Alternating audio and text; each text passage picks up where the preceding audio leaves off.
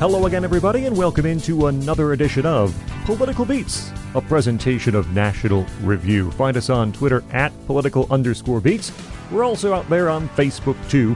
Subscribe to our feed for new episodes. Get them through Apple Podcasts, Google Podcasts, Stitcher, TuneIn, or go right to nationalreview.com. Listen, leave reviews, share with friends, bring everybody into the fun. Also, find us on Patreon, too, as many of you have. Patreon.com/politicalbeats. Support us, help the show stay ad-free through your assistance. There's entry level there for support and voting privileges and a few extras here and there. Mid-level for early access to shows, sometimes days in advance, and at a higher audio quality. And our upper level best friends level, where you get early access and higher audio quality and monthly exclusive content, shows and remastered episodes and playlists and even more. That is all at patreon.com/politicalbeats. Join us there. My name is Scott Bertram. Find me on Twitter at Scott Bertram. My tag team partner standing by as always, Jeff Blair. Jeff, how are you? I'm doing fine, Scott. I just put a new reed into my Shinai. I've tuned all the strings on my sitar, and I also have to point out that I am not going to be able to make the next episode because I'm recording with another podcast instead. I'll be back, though. Good, because we're going to be short on material, and it would be good if you could return and help us out for. Well, we could do some live outtakes from one of our earlier podcasts if you want. Put it on the album. Jeff's on Twitter at EsotericCD. And our guest on today's program is a return guest from a little more than a year ago, as I went through some old emails. He's the Patrick Hotung Professor of Constitutional Law at the Georgetown University Law Center, where he directs the Georgetown Center for the Constitution. His most recent book, The Original Meaning of the 14th Amendment, Its Letter and Spirit, will be published by Harvard University Press. It's now available for pre-order at Amazon. You can also find him on Twitter at Randy E. Barnett, which makes sense because it is Randy Barnett. Randy, how are you doing? I'm feeling all right. Feeling pretty good myself. Outstanding. Yeah, not doing too good myself, I have to say. I changed it. Yeah. You'll remember Randy from the Zombies Rod Argent episode from last year. He's back again, and we give you the opportunity, Randy, to tell us a little bit first about you, your job at Georgetown, maybe a bit about the book, anything people should know about what you're up to.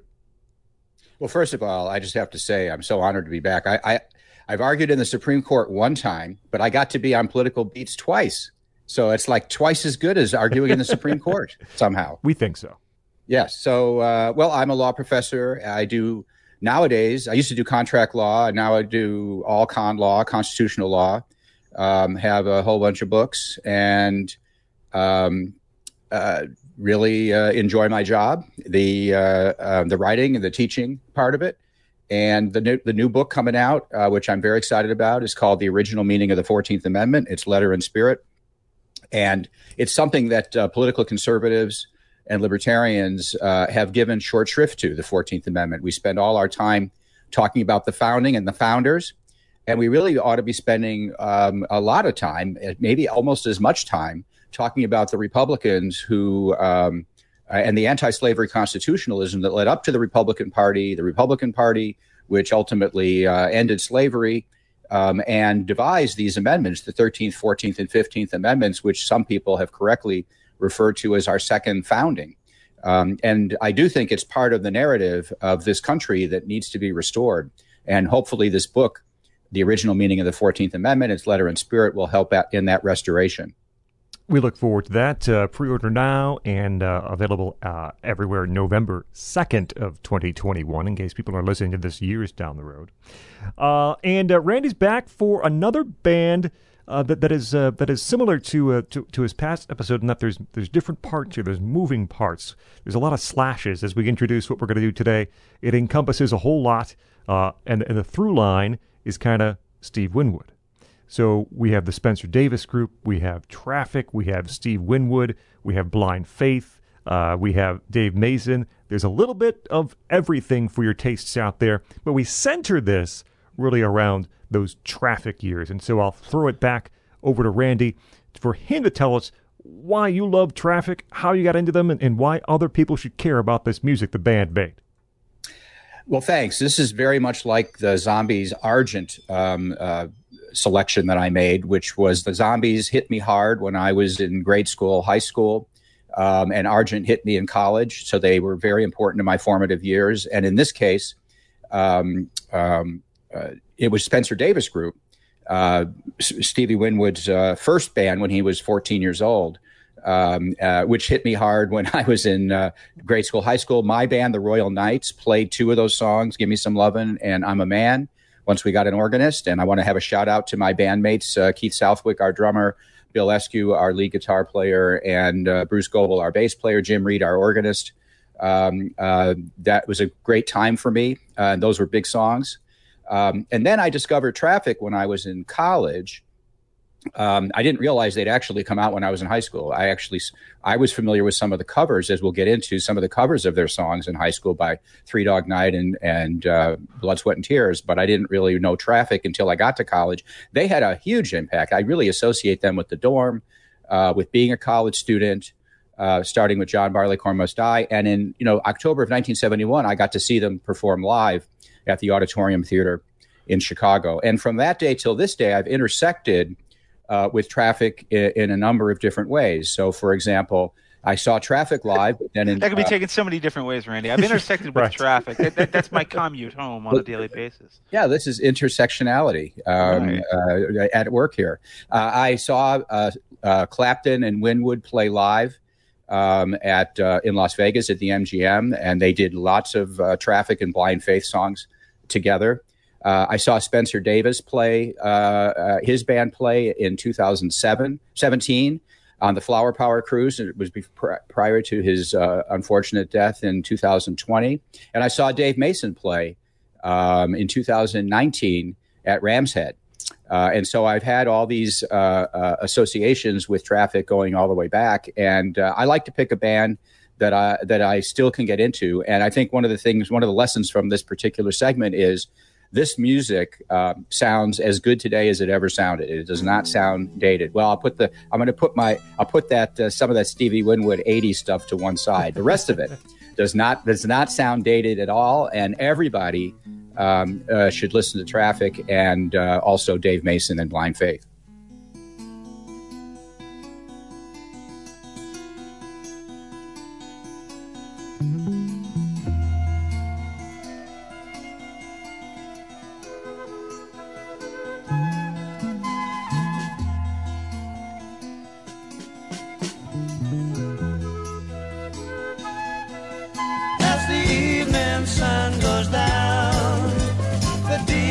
Shuffles into town, makes a note of what's afloat, and spinning round he'll cut your throat in the time it takes to heal.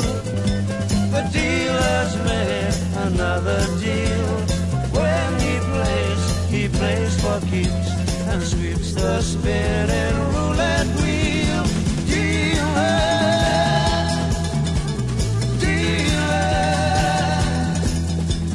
mighty ocean's roar, he gets all his share or more. Mexican right to the core and very proud.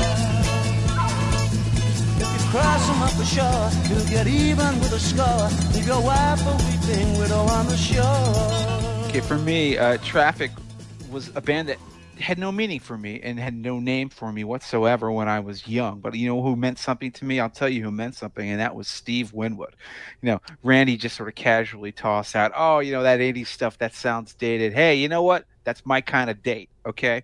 Because I grew up in the 80s. I came of age in the 80s, and when I was 5, 6, 7 years old, you know what CD was in the car every time we took a road trip up to Western New York to visit my grandparents? That's right, my friend. It was Back in the High Life by Steve Winwood. All right? Higher Love, The Finer Things, Back in the High Life Again. Those songs were basically imprinted on my brain the same way that early Genesis was imprinted on my brain. That's how I knew Steve Winwood. I didn't realize that he had such a prehistory. And in fact, one of the great shocks of my life is that when I finally went and when I was in college, there's a 4 CD box set out there. It's a really good one called The Finer Things, which chronicles Winwood's entire career. I found out that, Give Me Some Lovin'? That song? that's Steve Winwood? I mean, I should have known, right? Because it's the same singing voice. But what you don't understand is that I'm listening to a song on the radio, which, you would play Give Me Some Lovin' on oldies radio, right? And you hear that voice, and it sounds like, a 35-year-old black blues man screaming. Steve Winwood was 17 years old when he wrote and sang that song. So we're talking about somebody who's just preternaturally talented, starting from he joined the Spencer Davis Group when he was 14 years old, people. 14 years old. Randy just tossed that out casually like it's no big thing. 14 years old is when this guy started his music career. And it's a fascinating music career. And it encompasses so many other people who are going to be just sort of sucked into this orbit, or that he revolves around in different orbits. It's like one of these weird, double star systems where there's like every, planets revolving around two different suns. It's a fascinating career that sort of kind of takes in the multiplicity of the late 1960s, early 70s UK rock scene in particular. But what was so fascinating to find out about Winwood, the more I went back and I discovered stuff, is that he had so many different sort of, I guess, faces. Early blues rock with Spencer Davis Group, then psychedelia with Traffic, then supergroup Blind Faith, then sort of prog rock with the reunited Traffic, also sort of a Fairport Convention vibe in some ways as well. Then his solo career, which I actually think has some serious highlights, where he starts sort of one-man banding it like Prince would, overdubbing every single instrument, playing every single note on every album that he does. And then, of course, in the late 80s, that he becomes like, your slick, beer-friendly #1 U.S. hit single artist. Nowadays, of course, people think of him as sort of an old man nostalgia act, the way they think of Clapton. But I'm going to just be honest and say that I rate Steve Winwood so much more highly than Eric Clapton. Everybody says Clapton is God. I mean, I don't, I think there's only one God in my opinion, but if I'm going to talk about musical gods, I'd take Winwood over Clapton any day, even though they collaborated several times, because Winwood had so many different ways to play and sing and write. And although he didn't always succeed, he always, through the first 2.5 decades of his career, came out with fascinating stuff centered mostly around keyboards, but also around that white soul voice, which is, I think, the second greatest white boy blues voice of all time. I put only Daryl Hall of Hall & Oates above him, and I say maybe Leon Russell comes in at number 3 or thereabouts, and that's basically your top 3. The vast catalog of music that he was involved in, not only his own music, but playing on other people's stuff, or having friends and come around and just like all get together and jam. You could spend days exploring the kind of things that Steve Winwood has appeared on, and so that's why I think it's kind of a shame that he's sort of now treated as like, oh, it's dad rock, blah blah blah. No, it's not. It's a fundamental cornerstone of what was great about late 60s and early 70s sort of musical fusion.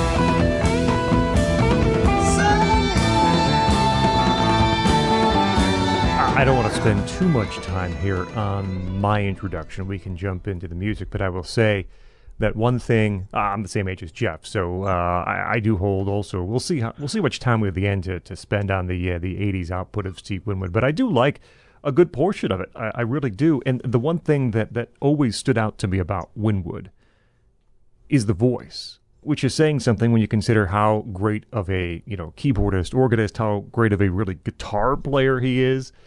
Even drummer on some of his albums, but to me, as a listener, that voice always stuck out, whether it was on the High Life album, whether it was going back to While You See a Chance, or all the way back to Give Me Some Lovin' and Spencer Davis. His voice is singular and so distinctive, and that's what really made his work stand out among so many others during the time he was active. And he still is, still touring. A friend saw him wouldn't have been last year, I suppose. But No, definitely not. the year before, I guess, on his last tour, where again he played just about every instrument known to man during the course of a 2-hour concert.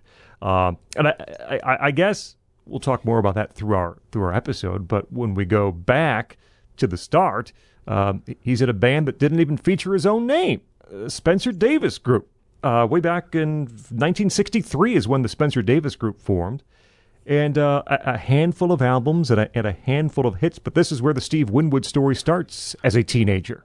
Well, the funny thing about the Spencer Davis Group is that there's a fine tradition in the UK of having some random guy's name be the name of the band, whereas the featured players Right. are not in it. So you think of like John Miles' Blues Breakers, right? It was never about John Miles. It was about whoever the lead guitarist was at the time, whether it was Eric Clapton or it was, Peter Green or something like that, or Mick Taylor for that matter. Those guys all went on to rather notable careers elsewhere.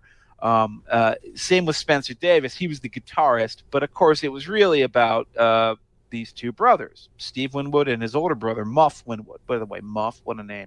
Those Brits have a thing for weird nicknames. His older brother actually went on to become a record executive after the end of the Spencer Davis Group years. But they inducted, his kid brother, Stevie Winwood, when he was 14 years old. And why did they do it? Because this guy got up, this prepubescent kid, got up and just started singing soul and blues songs, and it's ridiculous to listen to like early Spencer Davis songs like Dimples. I got dimples on my chin. Do do do do do do do do. I got my eyes on you. He's 16 years old when he's singing that song. All right. There's a 0% chance you would have ever guessed that he was if you had just heard the track. I walk that walk, yeah, talk that talk. I want you walk that walk. You my babe, I got my eyes on you. You got dimples in your jaw. You got dimples in your jaw. You got dimples in your jaw. You my babe, I got my eyes on you.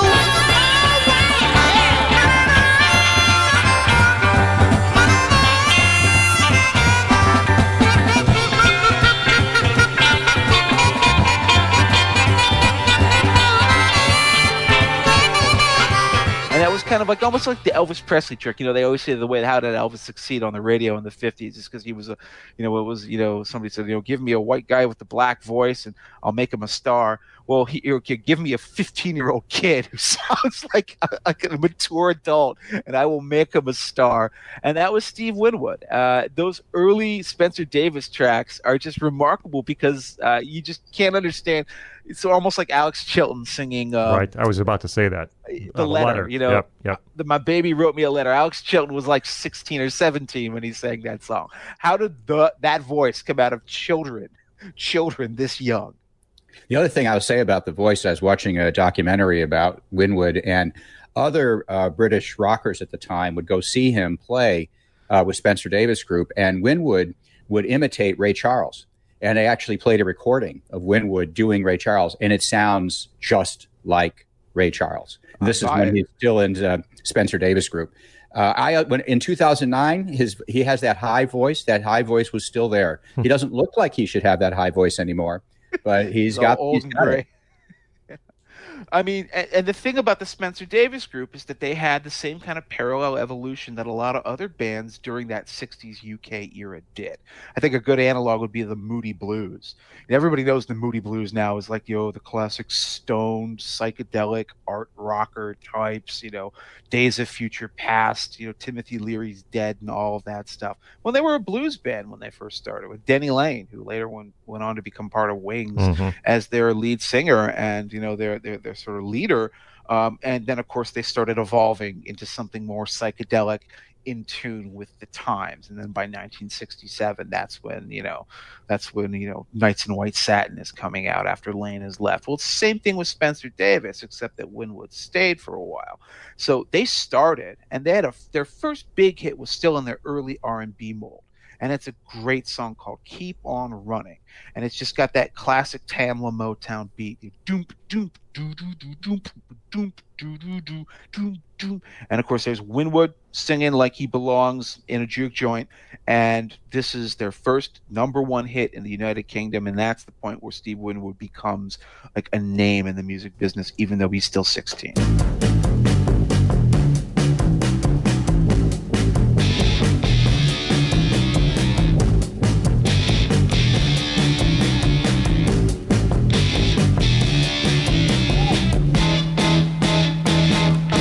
Keep on running,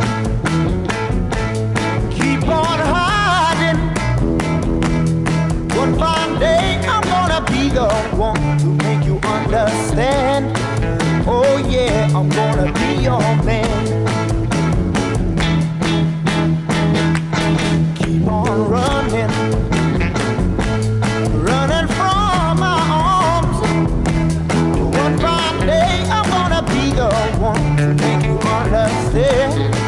Oh yeah, I'm gonna be your man. Everyone is talking about me. It makes me feel so bad. Everyone is laughing at me. It makes me feel so sad. So keep on running. But a funny thing about that song is when it went over to the U.S., there were two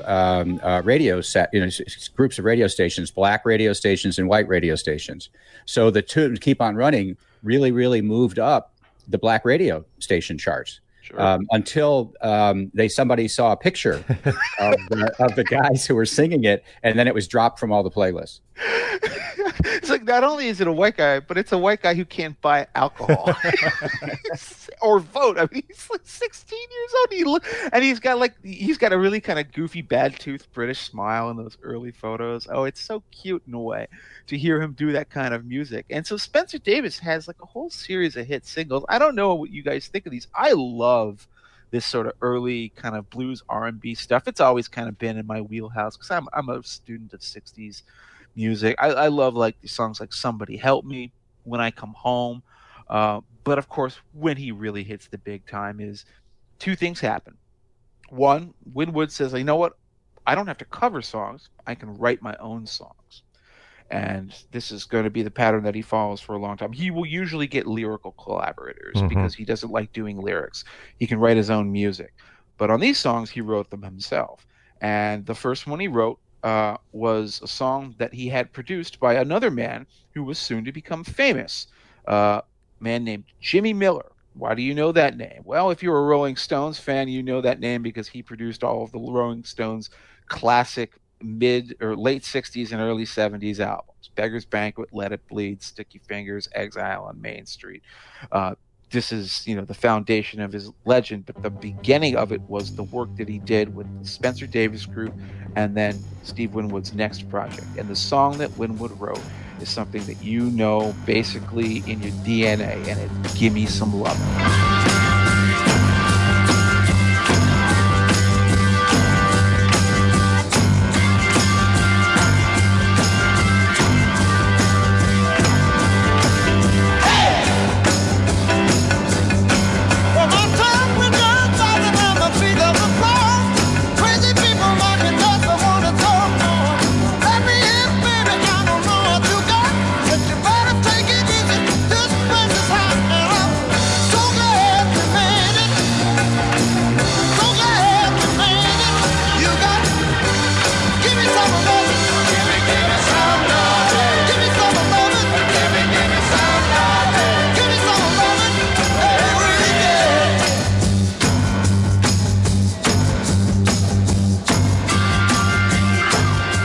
From the moment that you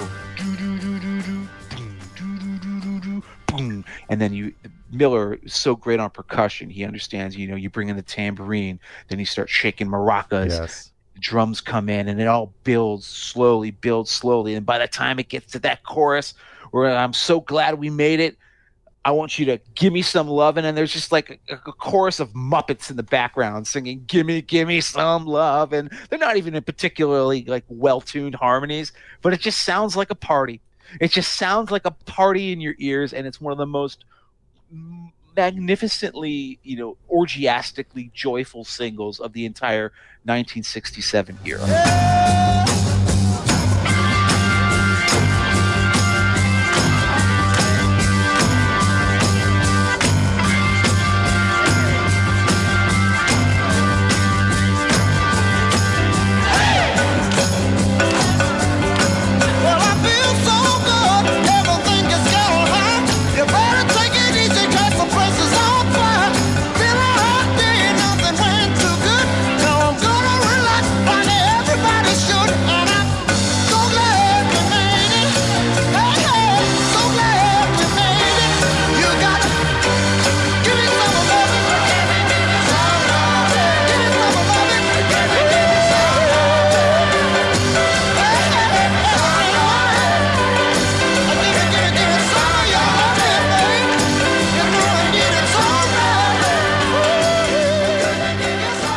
And there's a great juxtaposition between the sort of party chaos that Jeff describes and the metronome steadiness of that thick bass track that never wavers throughout the song. I think that's one of its strong points. There's a great story about the recording of this song, too, and the writing of the song, in that Spencer Davis Group was looking for a hit. They had not had one for a while, so the manager essentially put them in a room, gave them the instruments, said, you got to write a hit song. We need another number one single. We need something happening here.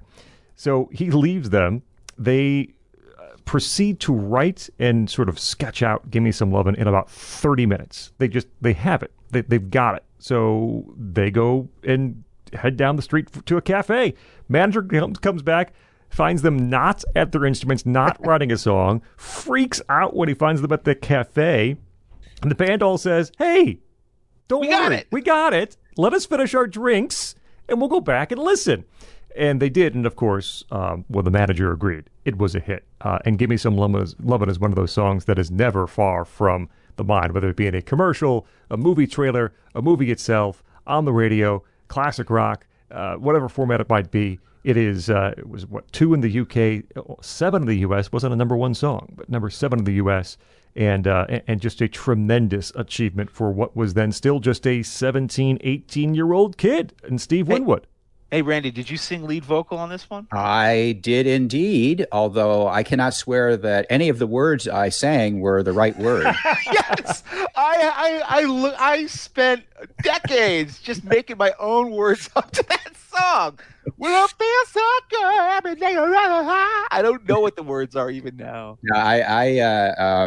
I did sing that song, and we did that, and I'm a Man. Those are the 2 songs that we played. And but I always thought of, until I did this podcast and I started reading the lyrics of all these songs, I always thought that Steve Winwood was like the best example of a rocker vocalist who you're not actually even supposed to understand the words of the song. It's like his voice is just another instrument. Oh, I agree. I mean, I would say him, and actually a completely different genre, Yes. John Anderson of Yes. Don't listen to the words to songs by Yes. Just listen to the music. Although now that I have read some of the lyrics, almost all of which were for Traffic, written by Capaldi, the lyrics are all like nutty. I mean, the lyrics are just great sounds. They don't actually add up necessarily to a story or a message. I mean, speaking of I'm a Man, I ask people sometimes. I don't ask them. I tell them because, that's my style. I'm a teacher. I say, why you like Jumping Jack Flash so much? Because what's the trick on Jumping Jack Flash by the Rolling Stones? It's the first song that Jimmy Miller produced for them, right? It's that second verse where all of a sudden the maracas start coming in. It goes, and it's a subtle move that heightens the tension of the song. And Jimmy Miller stole it from what he did for Spencer Davis on I'm a Man. Because that song starts with that little percussion thing, and then all of a sudden, halfway through, the maracas come in, and all of a sudden, wow, I'm in some sort of percussive wonderland. Oh, let me tell you now that I got to keep my image while the spin from the floor. That's the sound upon that image, which people all know. Who imagine I'm not human, and my heart is made of gold. And I never had no problems, and my toilet's filled with gold. I'm a man, yes I am, and I can't help but love you so. No, no, no, no, no, no. Yes I am, and I can't help but love you so. No, yes I am, no, no, no. It's so bad. Yes I know, yes I know, yes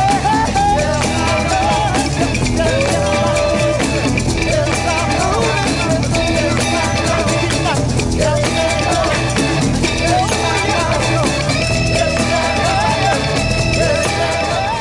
One more thing about Give Me Some Lovin'. I do prefer the Traffic version of Give Me Some Lovin' that's on Welcome to the Canteen. I like that one, but I don't know if I'd go that far. And last night, in order to sort of get myself psyched up for the podcast, I watched maybe 3 different live versions of Give Me Some Lovin', including one on the Dave Letterman show with the band at the Tonight Show. I saw. So it was, but it's. I think that it's a song that holds up a lot better than people know, because they only know the single, the Spencer Davis single, which is great. But there's this other kind of version of Give Me Some Lovin' that just gets you going. And it almost pushed it into my top 5, which was a big surprise to me. I never would have. It didn't make it, but I'm surprised it came so close. Scott?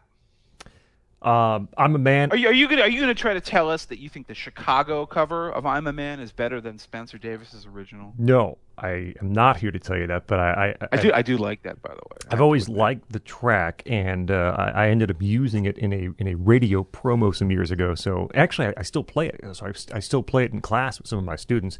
We had it was Rush Limbaugh at the time, was #1 among men in town for the midday show, and so I set the promo to, of course, I'm a man. You know, if you're a man, you're tuned in here to Rush.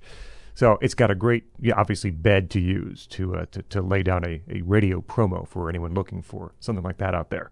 But 2 other very quick songs I want to mention from Spencer Davis before we move on, and they're both from, well, what was in the UK, the second album, which is called The Second Album.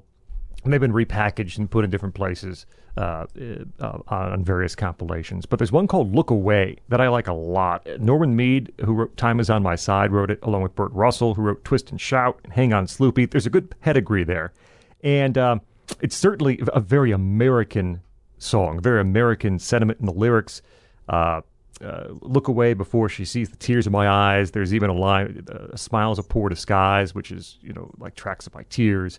And it's, again, early Winwood vocals that really soar, especially on the chorus. With the eyes and the lips and the skin that I know so well, I know they're both gonna look at me. If I smile, that's a poor disguise. I just better look away. I said I better look away. Before she sees the tears in my eyes.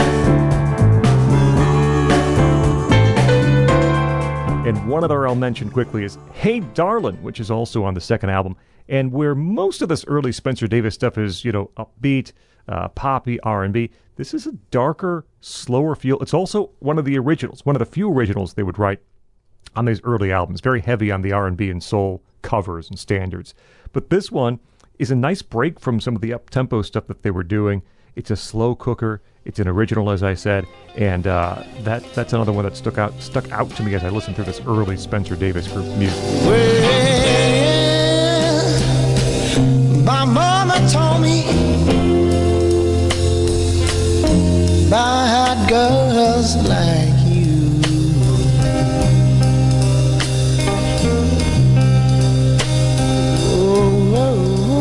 Well, my mama told me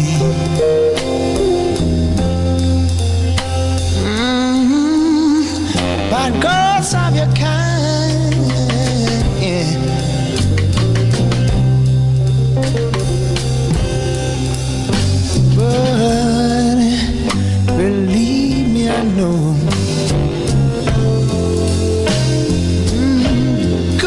love's so hard to find.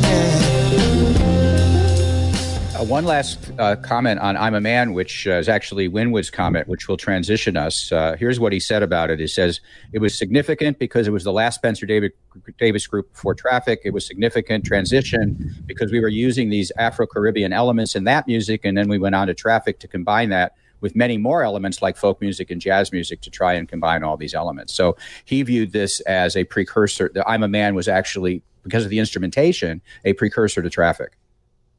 One of the interesting things, and the last thing I'll say before we move on to Traffic, which is kind of the meat of this show, is I'm a big aficionado of organ and keyboard sounds. And I have always considered basically the platonic ideal of a great organ sound is the one that you hear on Gimme Some Lovin' and I'm a Man. You know, like where it goes, it's like this really dirty, kind of almost overfed, overheated Hammond organ sound. That it's like, again, sweaty R&B, and you get it on I'm a Man too, where it goes, do do do do do do. The amazing keyboard sounds were kind of like almost like Winwood had reached a peak with what he could do in that early R&B phase, which is why he said to himself, I think, well, you know what, it's time to do something else. And so Randy talks about fusion. And the one thing he didn't mention is that what happens next when he leaves the Spencer Davis group, strikes out on his own, but of course he's not a solo artist at this point. He's never entirely comfortable being a solo artist. He wants to collaborate with people. Is that he develops a very kind of uniquely British sort of a band. And what does he bring in? He brings in a guy who's a drummer named Jim Capaldi, who's a songwriter as well, and a great drummer, and the lyricist for most of their music. And he gets a woodwind player and a saxophone player named Chris Wood. And then they find a guy called Dave Mason, I think also from Birmingham or thereabouts, and he is a more of a pop-oriented, psychedelic pop-oriented songwriter who has a real affection for Indian instrumentation. Yes. And this is what brings us to the first Traffic album, Mr. Fantasy. This is one of those albums that is legendary in its own right, but also kind of created a series of British cliches. You know, there's one of the things that I referenced back in our Genesis episode is the cliche about British bands like getting it together in the country. Like they leave London and they go off to some cottage with no electricity or running water, and they write songs and stuff like that. I believe that the cottage that Traffic, the newly formed band, moved to in early '67 didn't even have electricity, so they had to like import generators so they could plug their instruments into play. And what they end up coming up with on the first Traffic album, Mr. Fantasy, is one of those things that's both uniquely British, but also, I think, just has stood the test of time for the most part, in that it's psychedelic and yet not so trapped in its psychedelic whimsy, aside from a few songs.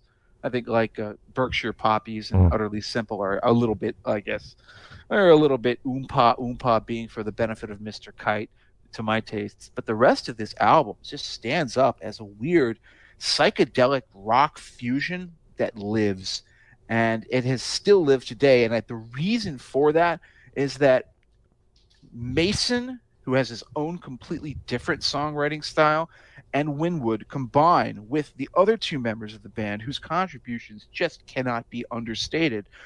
Capaldi and Wood are so critical to what Traffic would sound like. The woodwinds, the haunting flutes and saxophones, the very, very sort of subtle tribal drum beats that Capaldi would play, and his nonsensical lyrics for that matter, gives Traffic a completely different sound than any of these other bands from the late 60s. And you first hear it on songs like Paper Sun, which is the debut single for Traffic, which is, you know, you think you're having good times with the girl that you've just met, Winwood singing, and it's just all this sort of almost acid tinge. You can feel the acid dripping off of the walls as you listen to the song. But I love Paper Sun. I love all of like the sitars, the tamburas that Mason is playing in the background. This is like, to me, it's almost a platonic ideal of great British late 70s psychedelic pop music. When you're feeling tired and lonely, you see people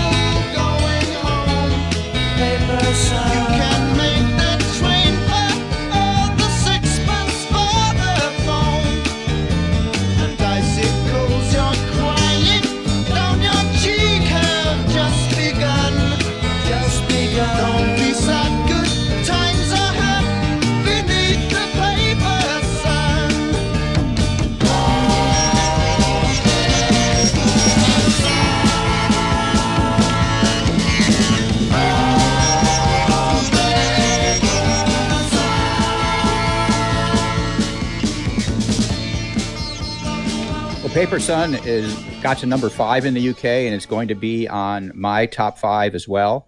Winwood and Capaldi actually wrote the song in March of '67 while Winwood was still in Spencer Davis Group and Capaldi was a member of the band Deep Feeling. They were touring together, and after a show in Newcastle, the two got together in a hotel room and put the song together. Capaldi said that he was half asleep lying there with his lyric in his head about 3:30 in the morning, and he woke up Winwood with this idea, and they went to the living room, and then there was an upright piano in the living room, and they finished the song. So I agree with you. I think it's going to be in my top 5 of Traffic songs.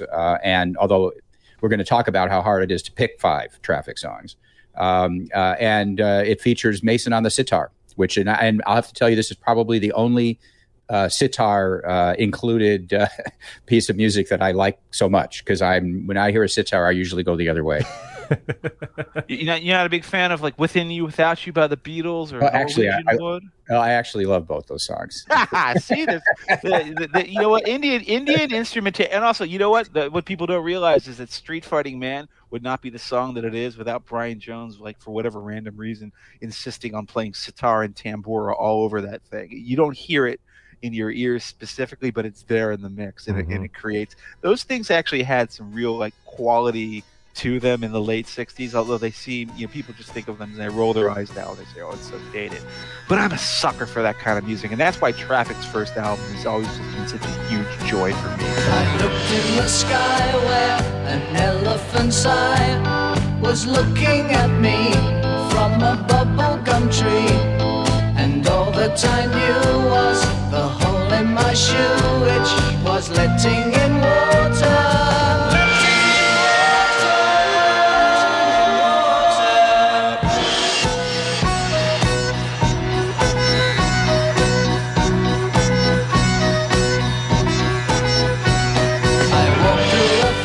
Scott, I actually only discovered this. Randy, you told us in our pre-show notes that like you were familiar with later period Traffic first, with like John Barleycorn, Low Spark of High Heeled Boys and such, and then you only really kind of discovered the earlier phase of the band when you got that Smiling Phases compilation.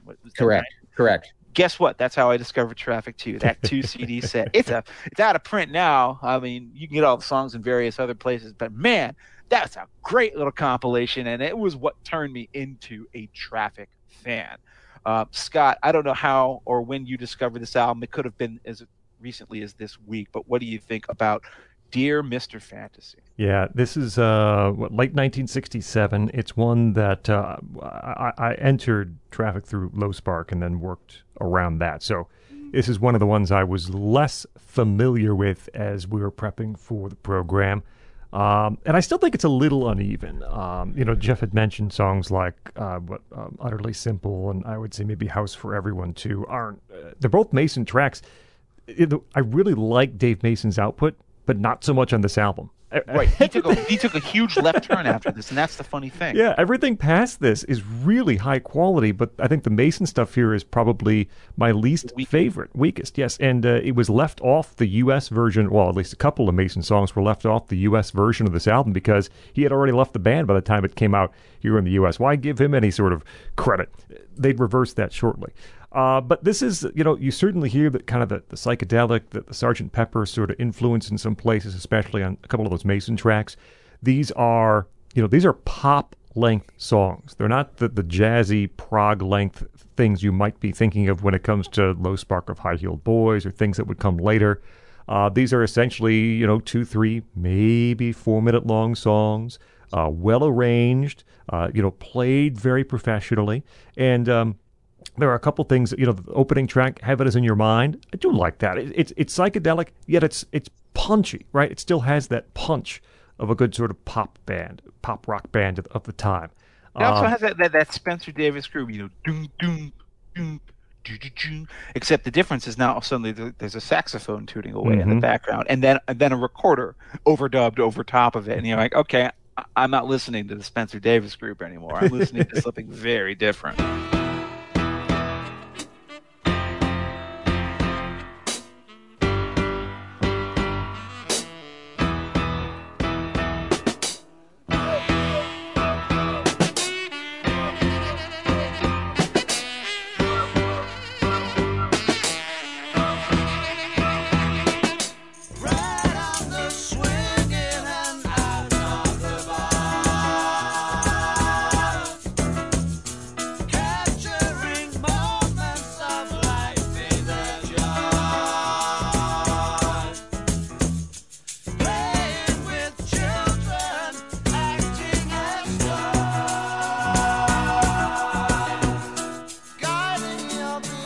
to heaven and heaven is in your mind. Take extra care. I assume one of you will talk about Dear Mr. Fantasy, so I'll leave that for a moment. And the other song I want to highlight from this first album is Colored Rain. I like that one a lot. It's a Capaldi and Winwood and Wood track. You don't always get those three guys writing together, but it's one that they all got credits on. And it's really neat. It's the verses are more soul-based. The bridge and the chorus are sort of jazzy, psychedelic rock based. So you have both worlds coming together. You know, the way that Winwood holds that note on Rain in the chorus and sort of lets the backing track come up to meet him where he's at is really powerful. Prominent saxophone part, probably why Wood got the writing credit on Colored Rain. But that might be, everyone knows Dear Mr. Fantasy, but Colored Rain might be my favorite track on this debut from Traffic. I can see the thrill of changes, filling with surprise, united with a feeling, bringing love into life. Till you came along, there was nothing but an empty space and a face.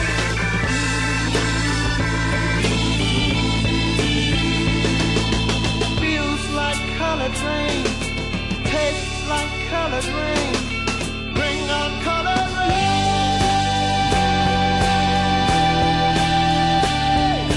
Yeah.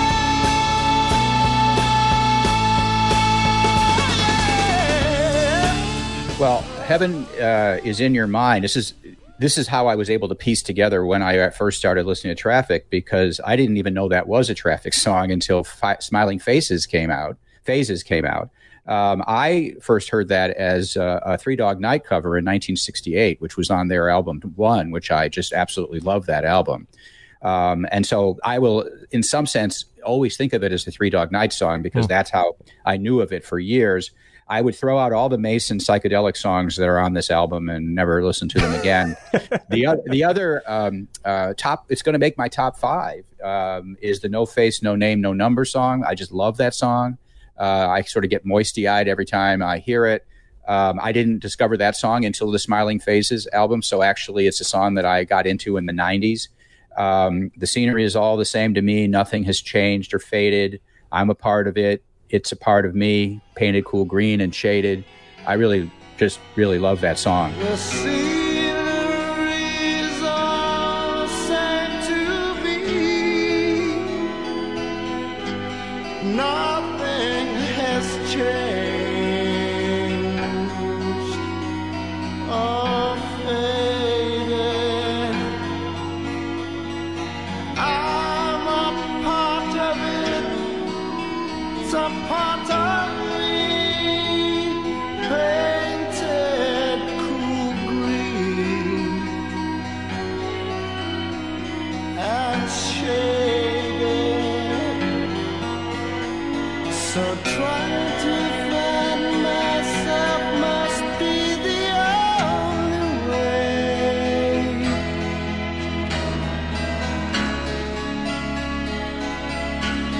to feel free. I feel no sound.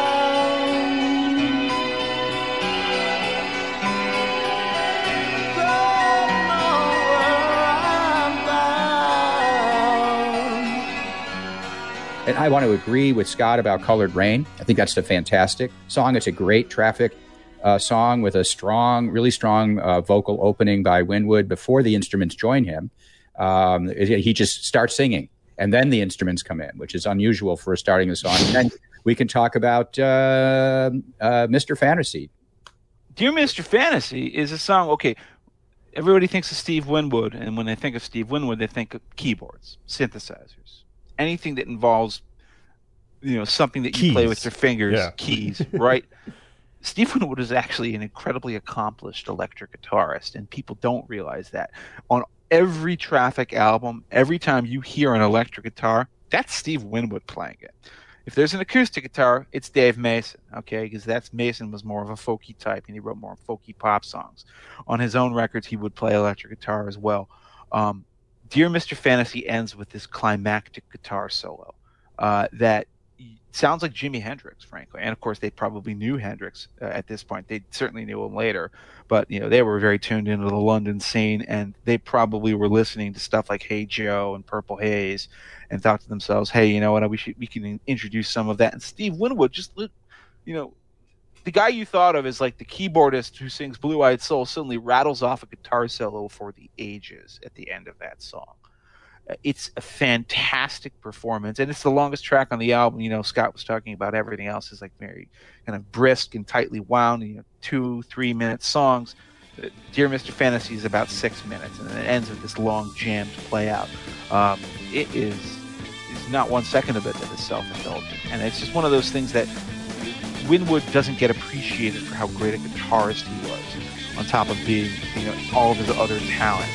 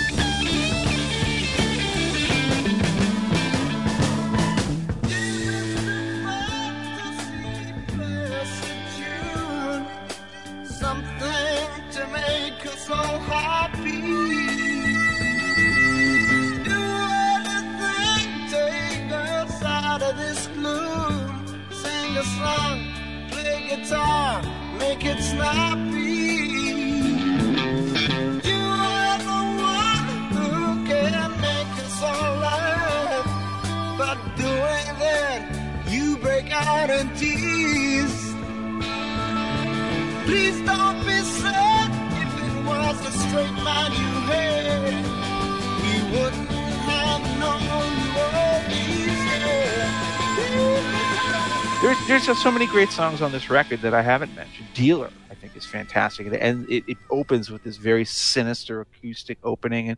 And who's the dealer? I assume it's a drug dealer. When the dealer comes to town, he takes stock and he looks around, and it's this sort of like almost semi-acoustic shuffle that's deeply sinister. And I believe that it's one of the very few times that Jim Capaldi actually gets a lead vocal. He sings half of it. And the funny thing is that Capaldi actually has a really great singing voice, which kind of makes you wonder why he didn't do more singing on Traffic albums. I guess, when Steve Winwood is the guy who's in your band. It's the same reason why Don Felder didn't sing Victim of Love for the Eagles, right? Okay. Reference to classic Eagles beef. Okay, so... yes, Mr. Felder didn't sing Victim of Love because, yes, we had Don Henley and Glenn Frey to do it instead. But actually... Eric Clapton tells a story about how I just drew a blank on the name of the song. Presence of the Lord? Presence of the Lord. He wrote that song. It's clearly a Clapton song, but he said he wrote it an octave higher than he could sing it to make sure that Wynn would be the one that would sing it. Because he didn't want to have to be forced to. Clapton never had any confidence in his own voice, which is strange because I actually think Eric Clapton has a good voice. The one last thing I want to say is that the best song on this album isn't actually on this album. All right, and that's the irony of Mr. Fantasy. The best song on this album was a B-side, and it made it onto the American version of this album, and it's the song Smiling Faces, which was originally put onto Heaven Is in Your Mind, the American release of the album, and then also became the title of that compilation that Randy and I have both talked about. But that is just... Again, it's everything Traffic in their early years. It opens with these big, powerful drums, organ in the background. You've got Chris Wood fluting about right in the beginning, and then there's backing vocals, and then Steve Winwood blows through like a hurricane with his best vocal, maybe of his entire first part of his career. Do yourself a favor, wake up to your mind. Life is what you make it. You see, but still you're blind. Get yourself together. Give before you take. You'll find down the highway. Soon you're gonna break. Yeah, yeah, yeah. Smiling faces,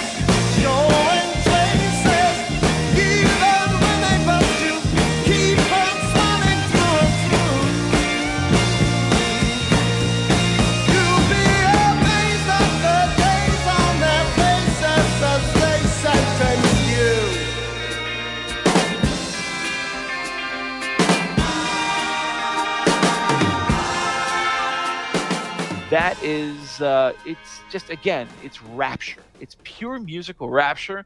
I have no idea why it was wasted on a B-side. That was the British way. Throw away some of your best stuff on the flip sides of singles just to prove that you're so good that you can do it. But man, Smiling Phases is early psychedelic Traffic at their absolute best. And everything they were going to do after this was going to be very, very different. And the big reason for that is that Dave Mason pulled a Neil Young. And what I mean by that is that Neil Young quit Crosby, Stills, and Nash in Buffalo Springfield like about 1 billion times. Mason quit Traffic nearly as many times, maybe more. He had a habit of leaving, coming back, leaving, and coming back, and leaving again. And maybe that's because at the end of the day, he was always more fundamentally a solo artist, not a songwriting collaborator the way that Winwood, Capaldi, and Wood were. But what happens is that Mason leaves Traffic right after their first album is released. And so now they're a trio. They go tour America and Britain, and it's mildly successful. And then, for whatever reason, when they get together to record the second album, which ends up coming out in late 1968 and is just called Traffic, Mason's already released his own solo single. It's okay. It's called Just For You. It's actually on a later Traffic album. The reason being is that all the members of Traffic played on it. But they invite Mason back and said, all right, come back. And he kind of takes over the band, which is sort of funny. They needed songs, right? They didn't have enough material, which is one of the reasons they invited him back. And so he ends up doing half the songs on Traffic. And Jeff, can I interrupt for a sec? Because you made this wonderful transition to the next album, but I had two things to say about the previous one. Yeah. First of all, with Smiling Phases is another a song that I never knew that Traffic did until the 90s. I got into it because Blood, Sweat, and Tears did it when I was in high school. And so I always associate it with Blood, Sweat, and Tears, who have a really nice version of it. And then I was just going to say how Capaldi remembers writing Dear Mr. Fantasy, which was he was in that cottage you were telling us about. And he had just come down off an LSD trip. Of course. And he was sketching pictures while he was watching a log fire, and out of his subconscious came the image of a man hanging on a puppet strings, wearing a spiked hat with the words "Dear Mr. Fantasy, play us a tune, something to make us all happy," scrawled under him. And he wrote and he drew this out. And then Wood found the Capaldi sketch, set a bass line to it, and then they wrote the song. Well, that's a pretty grim way, in fact, for a classic song to emerge. But the second Traffic album, where Mason returns to the fold, it's such a split personality. Some of this stuff I absolutely love. Some of this stuff I find to be kind of like tedious.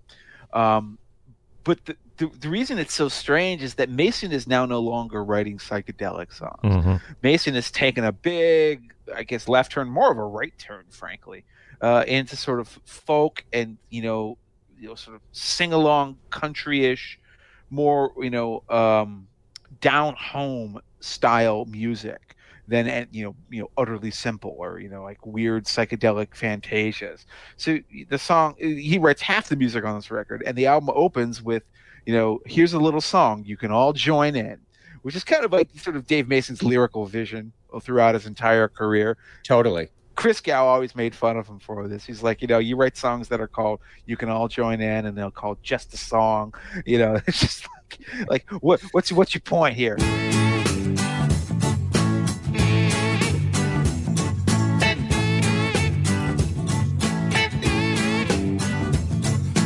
Here's a little song you can all join in with. It's very simple and I hope it's new. Yeah, make your own words up if you want to. Any old words that you think will do.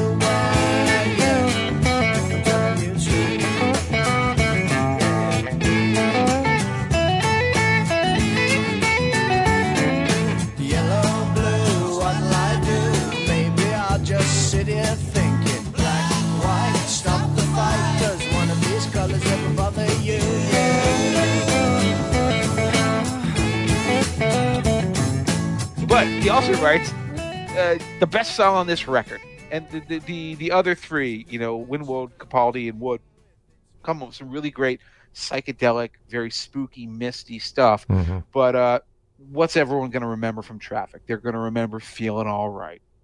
They're going to remember it because Probably because they know the Joe Cocker version. This is kind of like where I argue, just as everybody knows Joe Cocker's version of With a Little Help from My Friends, the Beatles version is so much better, in my opinion. Well, I like Joe Cocker's version of that, and I like Joe Cocker's version of Feeling All Right.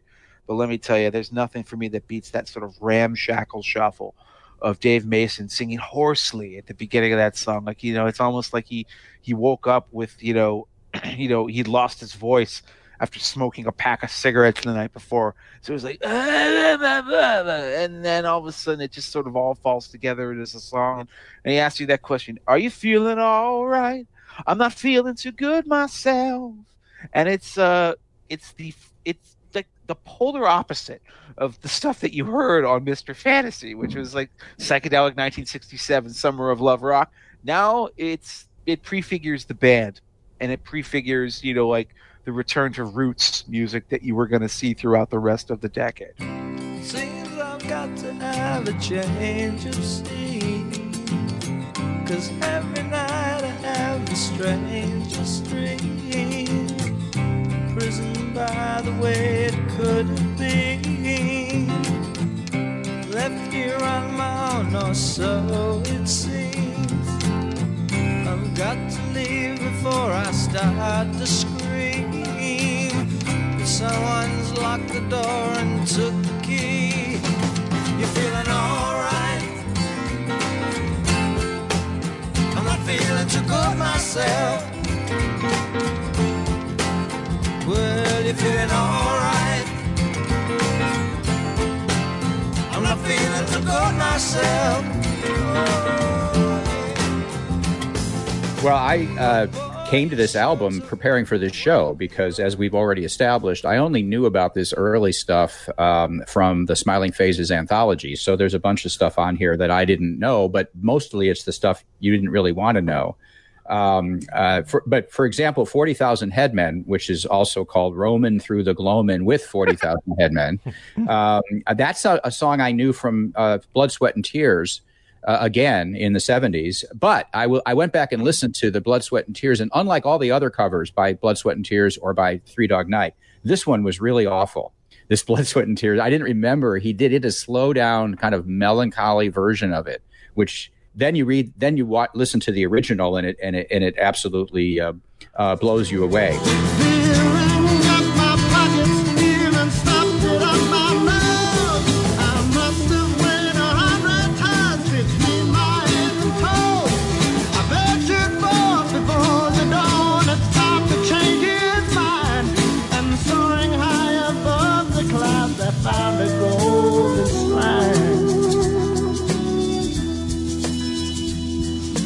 Laying down my treasure before the iron gate, quickly rang the bell, hoping I hadn't come too late. But someone came along and told me not to waste my time. And when I asked him who he was, he said, just look behind. I obviously like Pearly Queen a lot. To me, that's vintage Traffic, but I think that Vagabond Virgin is a song that may be my favorite song on this track. And again, it's by Capaldi and Mason together. Well, no. I thought it was just Mason. Maybe I'm wrong. Well, it's what the lyric credit, at least the credits go to both of them. I might buy it because it's a little different from the more folky stuff. I think it's a great song, though. What were you going to say, though? I just this line. I think the line, and somebody said, "Let me take you to bed," and then it hits into the the chorus that they do. It is it's a great song. It's a truly great song. Scott, I'm Mason stuff is better here, and Crying to Be Heard is one that he wrote that I like a lot later on in the album. It has that folkish melody, but then gets a heavier chorus, and as it gets to the final charge, there's a really big drum sound. It's a clever arrangement, and the open is very soft, very very subdued sax open, and then the music breaks through. Somebody's crying to be heard is how the song begins, with this powerful crash. So I like that a lot. Jeff talked a lot about Feeling All Right, which is, of course, a fantastic track. I disagree with Jeff. I like Joe Cocker's version of With a Little Help better, but I agree with him here in that the Feeling All Right from Traffic is superior to the Joe Cocker version. There's a way in which it starts so ramshackle, which is I think a word that Jeff used, but it starts so much like that, but by the end it becomes this great jam, this great sing-along. Huge groove, just a huge groove. Everybody's on the same page by the end. It's a great progression from start to finish. It's like a song where you can hear everybody sort of just like slowly getting on the same page. Yes. And so by the end, everybody's locked in with one another.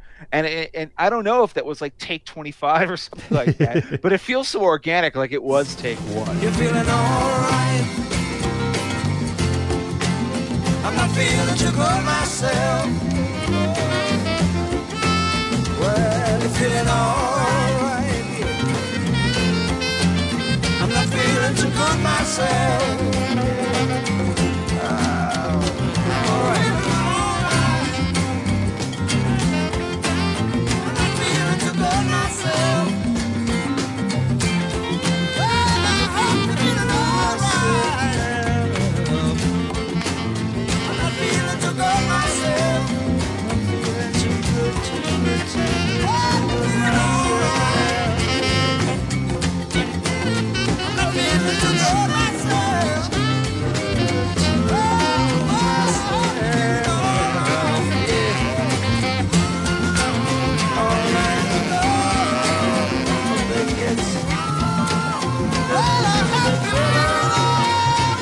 The other one I'll mention, which Randy already mentioned, Pearly Queen, is probably my favorite song on the album, outside of Feeling All Right, perhaps. That's a Capaldi Winwood song. It has this deep, bluesy riff, this stomping tempo. And that's another one, to Jeff's point, where you hear this electric lead guitar, and yeah, that's Steve Winwood. He's just super talented. There's a couple of times in my notes through preparing where it just becomes, oh yeah, he can play guitar too. He can do it really well. He's really an extremely talented musician. You hear that very clearly on like Pearly Queen. I bought a sequin suit from a Pearly Queen. She could drink more wine than I'd ever seen. She had some gypsy blood flowing through her feet. When the time was right, she said that I would meet my destiny. I travel around the world to find the sun. I couldn't stop myself from having fun. Then one day I met an Indian girl, and she made me forget this troubled world we're living in. Yeah.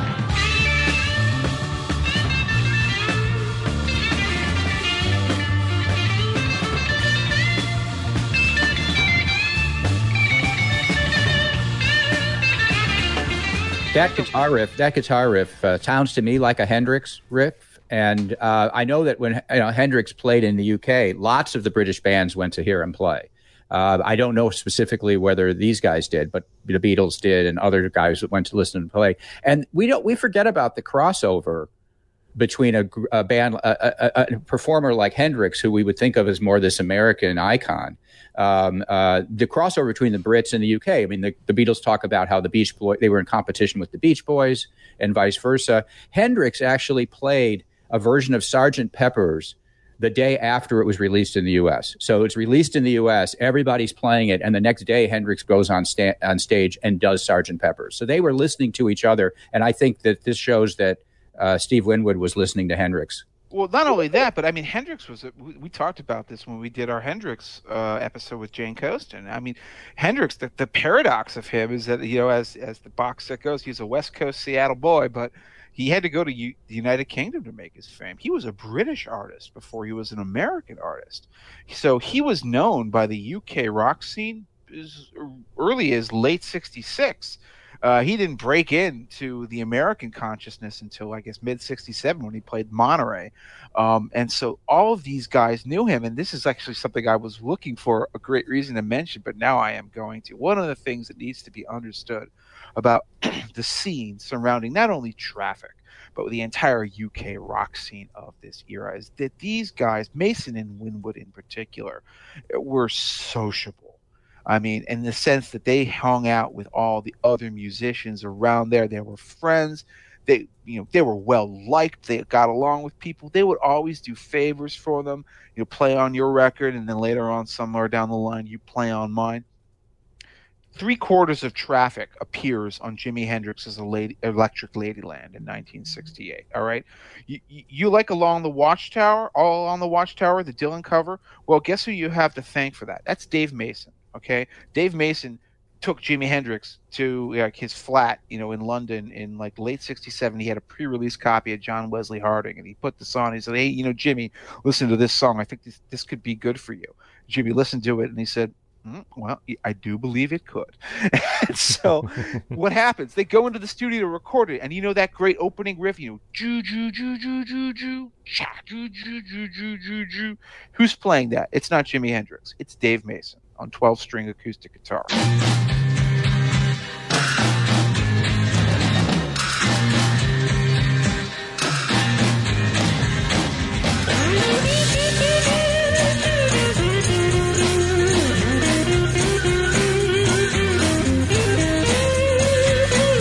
There must be some kind of way out of here. Say the joker to the thief. There's too much confusion. I can't get no relief. Businessman there, drink my wine. Plowman, dig my earth. None will level on the mine. Nobody of it is worth. Hey. Steve Winwood on Voodoo Child, the big long blues jam, the 14-minute one. That's Steve Winwood on organ. Chris Wood, on 1983, A Merman I Should Turn to Be. He's the one playing all those great little flutes and drifty woodwinds and reeds. That's Chris Wood. These guys got around, and when they go around later on to record their solo albums, you'll be shocked at the people who show up to play with them. It's like a who's who of who was important in not only in the United Kingdom, but also later on in the American music scenes. These guys showed up everywhere, and it's funny because you end up realizing that their own vision for their own music was one thing, but their ability to sort of put themselves into the visions of other people's music was also sympathetic enough that everybody wanted them on their stuff.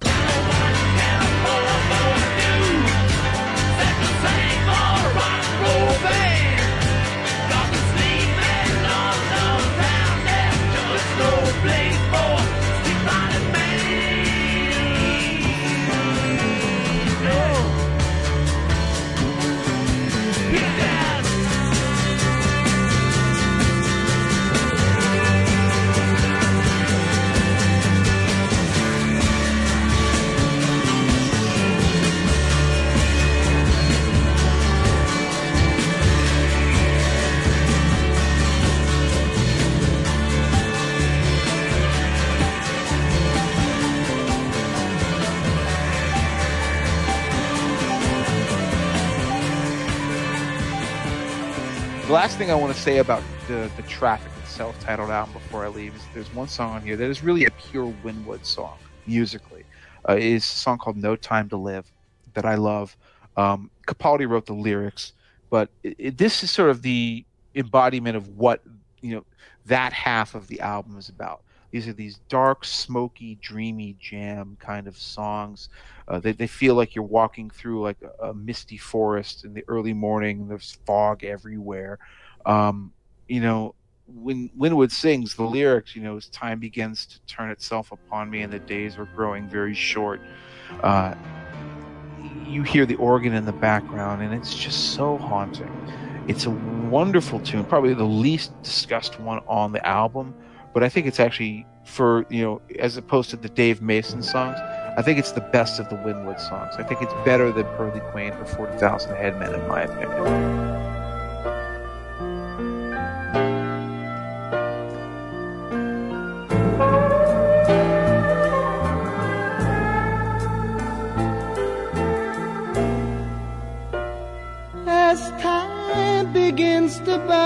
myself upon me.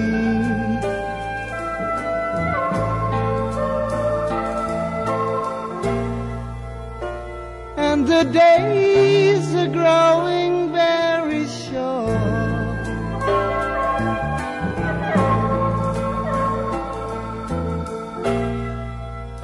People try their hardest to reject me,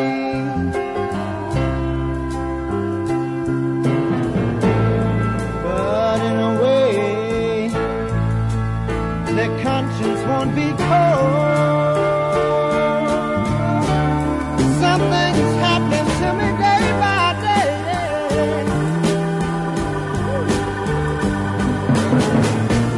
My pebble on the beach is getting washed away. Given everything that was mine to give, now I turn around and find that there's no time to live.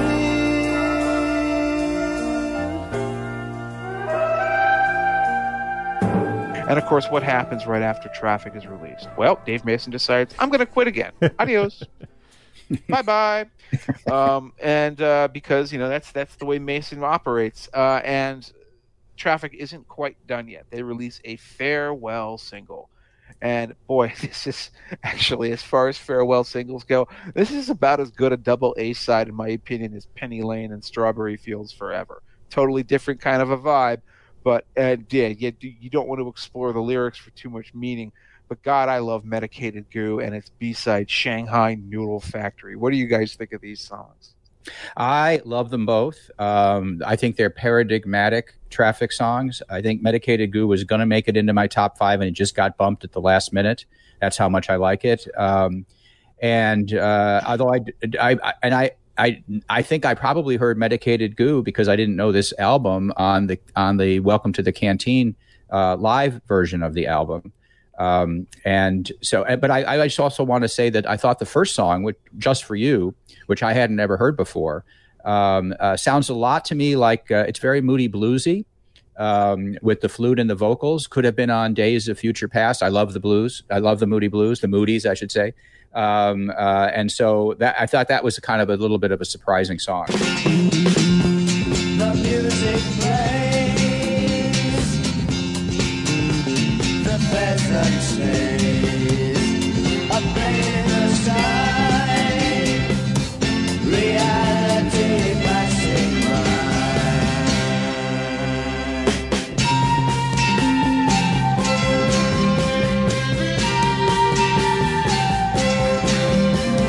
See your face before me and I wonder, is it you?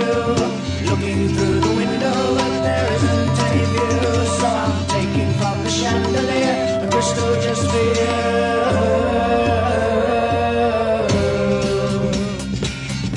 That's a Dave Mason solo single, but the reason it was included on Last Exit, which is the album we're talking about, it was sort of a Franken album assembled from bits and pieces. There's some live songs from a show at the Fillmore, and then there's these singles and B-sides.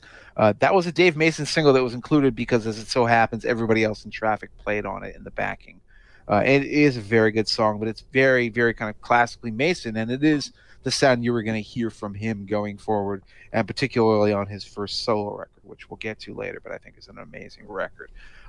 Scott? Yeah, this Last Exit album, January '69, and again, it's just Island Records trying to make sure they sell a few more records while the getting is good. So they're putting together. It's not really an album statement, right? There's as Jeff mentioned, the 2 A-side tracks and a couple of big long live tracks on side 2.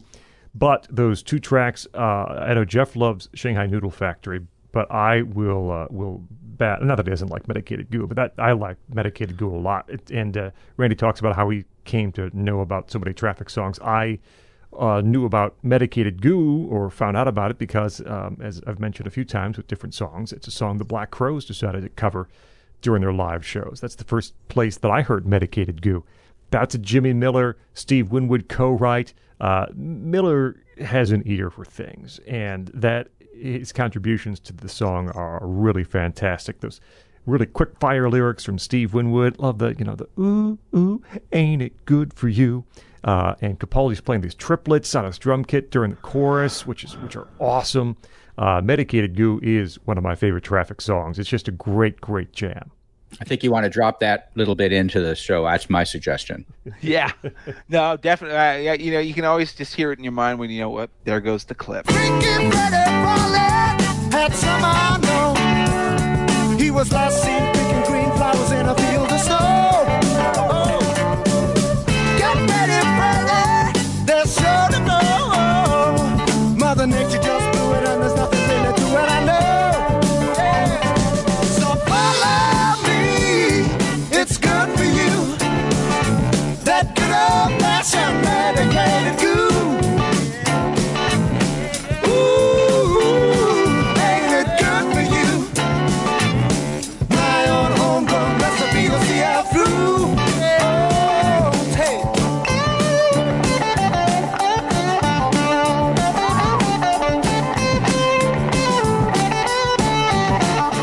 For me, though, Shanghai Noodle Factory, I'm going to just, reveal it right now. This might be my single favorite Traffic song of all time. And I just love the reunion era material as well. But there's something about this. I don't know who wrote the lyrics. The obvious assumption is that it would be Capaldi, but there's like 5 people credited on this thing. It's like the entire band is there, and then Jimmy Miller gets a songwriting credit. I don't know why. Maybe they were throwing him a tip or something like that. And then there's some random dude I've never even heard of. But the song almost feels like Steve Winwood singing it. When he sings it, he almost personalizes it. He says, I had to make a break. I had to wake up feeling stronger on my island of dreams with impossible schemes.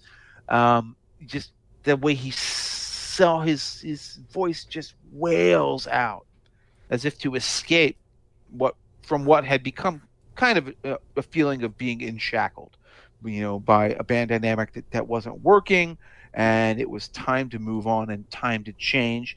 But boy, the music on that is also just so hard to beat. It's so snappy, the bump, and then the acoustic guitar goes do do do do do do do bam bam do do do bam bam. It's both folk and funk, and I don't know how you get to combine those two things simultaneously and get away with it, but a song with the ridiculous name of Shanghai Noodle Factory somehow manages to do it.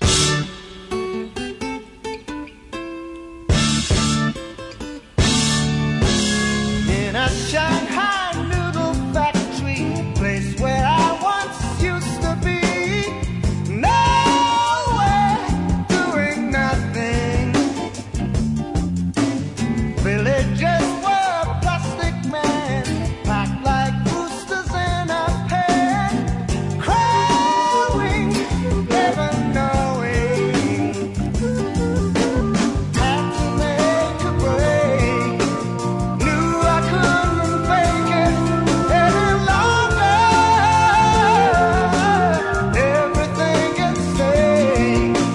Soon I had to wake up, feeling stronger, feeling stronger. I'm mad in the breeze, within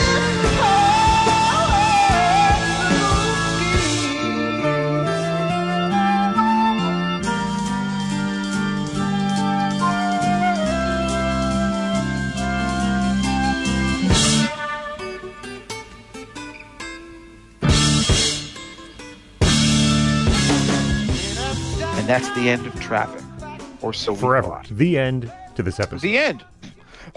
Thanks for joining us on Political Beats. We will see you next week. What happens next, of course. And we cannot, even though this is nominally a Traffic episode, we're really talking about the guiding through line, which is Steve Winwood. And you just can't move on without talking about what happens next, which is one of the only two, in my opinion, truly great and worthy supergroups of all time.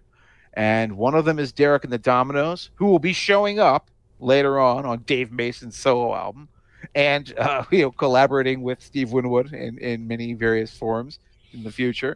But the other truly worthy supergroup, of course, is Blind Faith.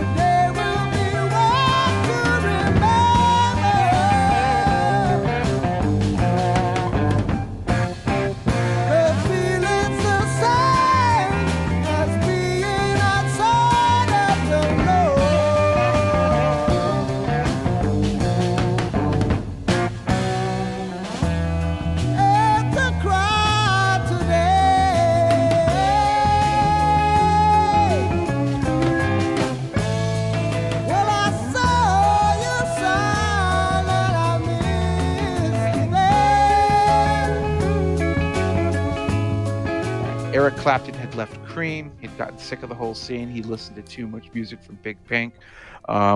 Steve Winwood had left Traffic. They got Rick Gretsch from Family.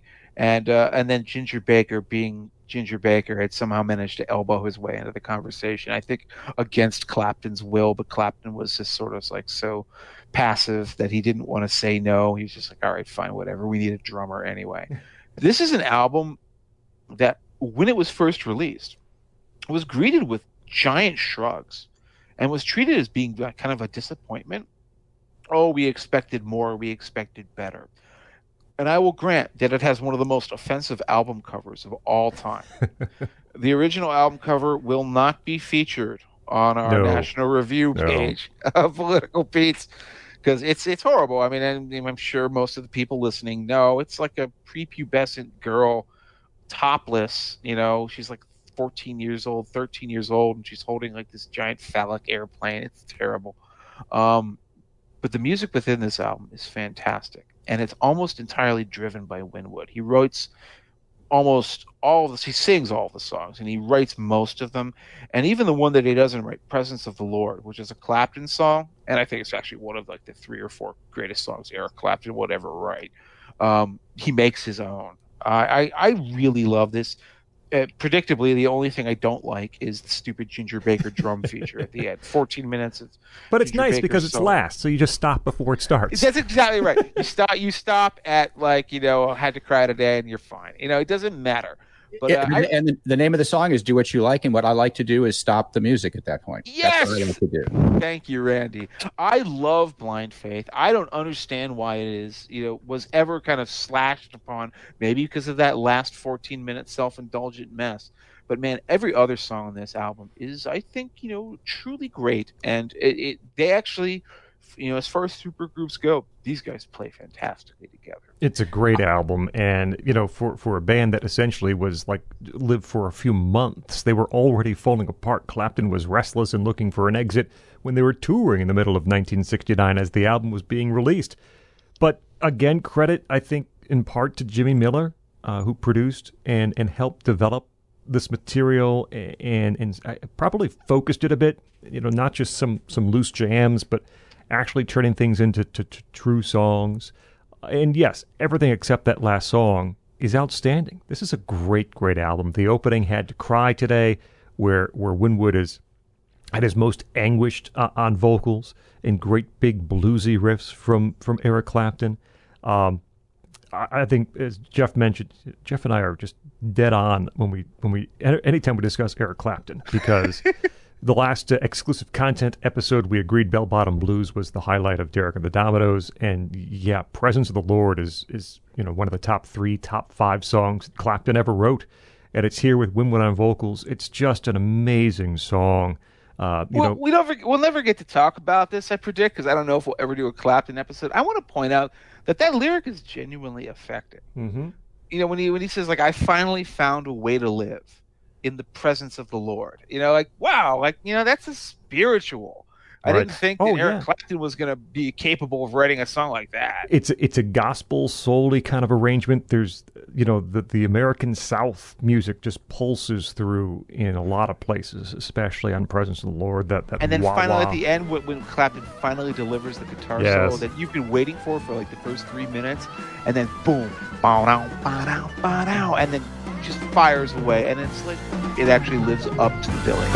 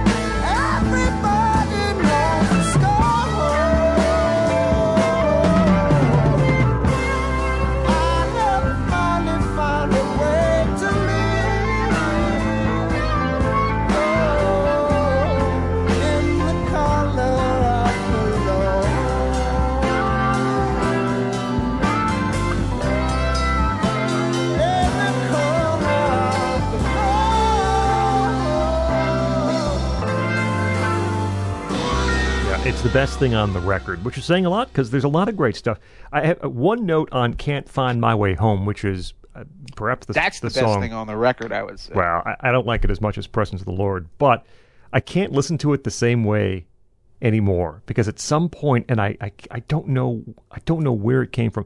At some point, someone pointed out how sort of loud and out of place those ride cymbal hits are from Ginger Baker throughout. Like it's just going around kind of meandering, and then and I can't listen anymore without laughing when I hear those ride cymbal hits from Ginger Baker. I can't do it. It's just impossible. Scott, did you just ruin this song for me? This is one of my favorite songs of all time. This is going to be one of my top 5 songs, Scott. Well, you could have kept that information. And now you'll never listen to it again the same way. That's what I'm here for.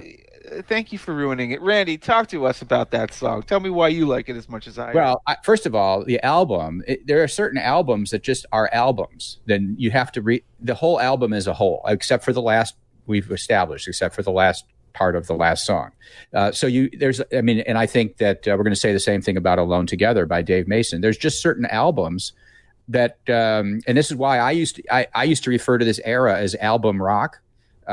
Because the albums as a whole were coherent. And that's the reason why you couldn't find like 5 songs off this album, because all 5 songs are really primo and one go from one to the other, starting with Had to Cry Today.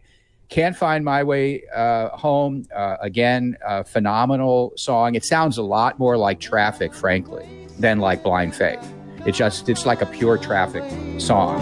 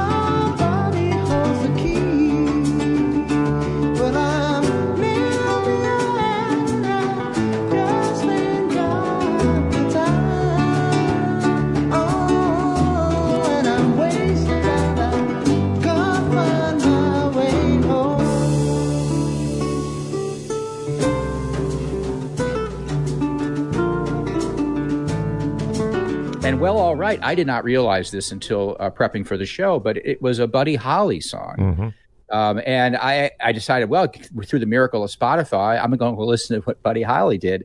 And it was really weird because Buddy Holly sang it as like a folk song. It was with just an acoustic guitar and a cymbal. And it's a beautiful song. I mean, it is the same song, but this song, Well, All Right. This is a song that when I was teaching during COVID, and I would play bumper music. I would play music during our breaks, our COVID breaks. I really love playing this song for my students because I thought that I wanted them to feel like we're all right. Well, all right. Anyway, it's a fantastic record. It's a fantastic album. I urge everybody who hasn't heard Blind Faith to put it on. You'll be instantly smitten with the album as a whole.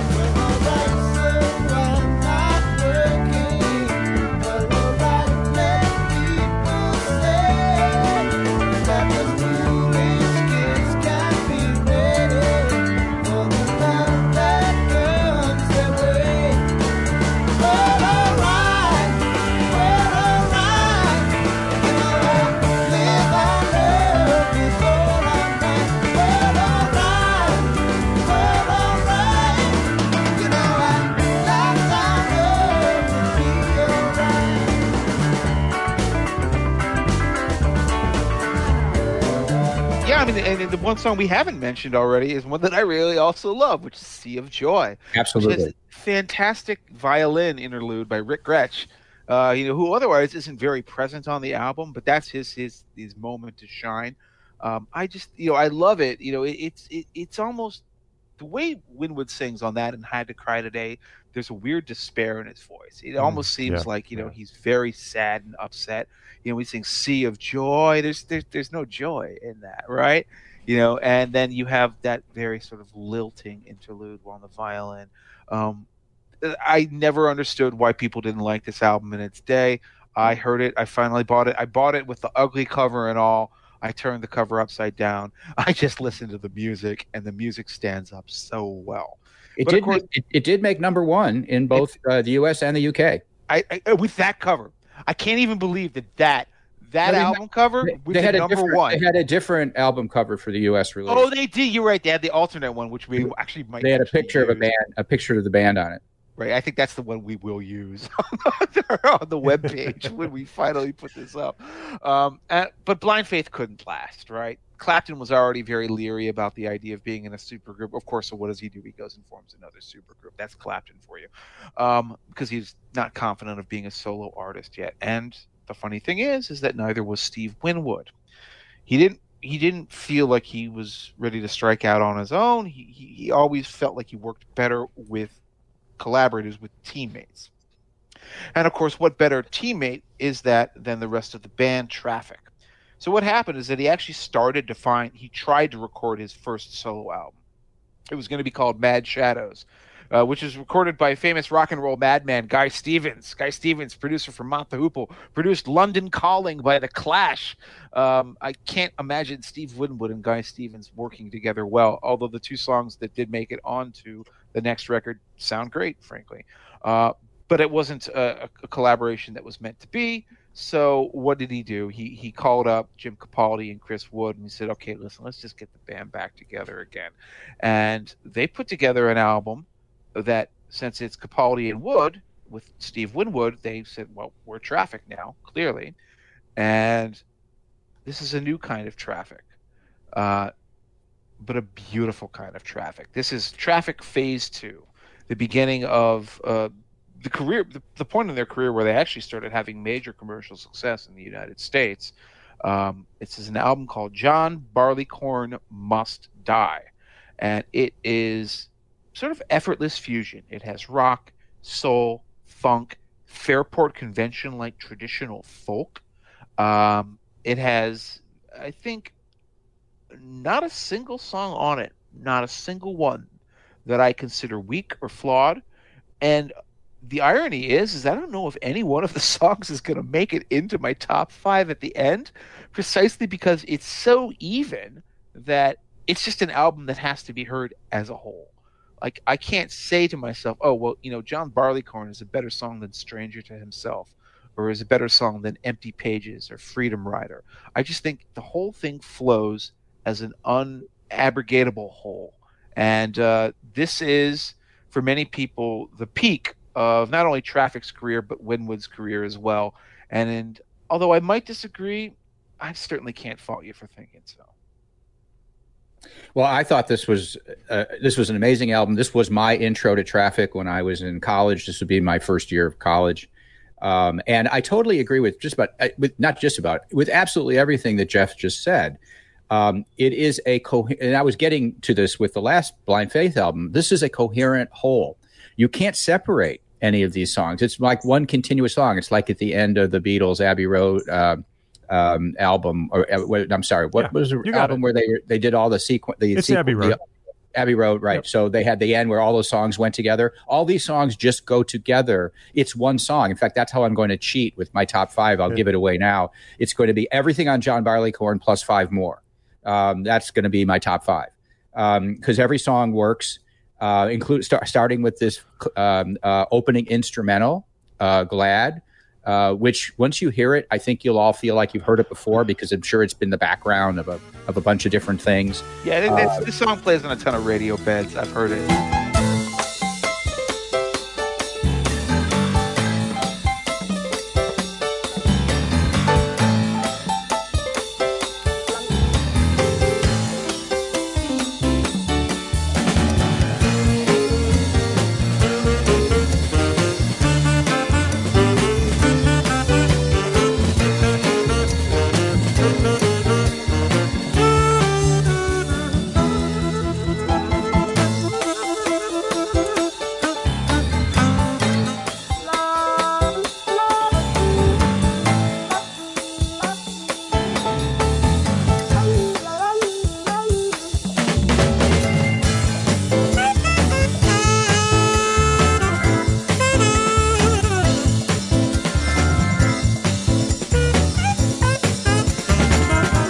And I do think Stranger to Himself is one of the best songs on the album, even though it's one of the lesser songs, you would think. So it all holds up. It is a coherent album that must be heard from beginning to end. And once again, I couldn't single out a single song to make a top 5 because all songs are equal on this. It's one of the very few albums I think we can say this about.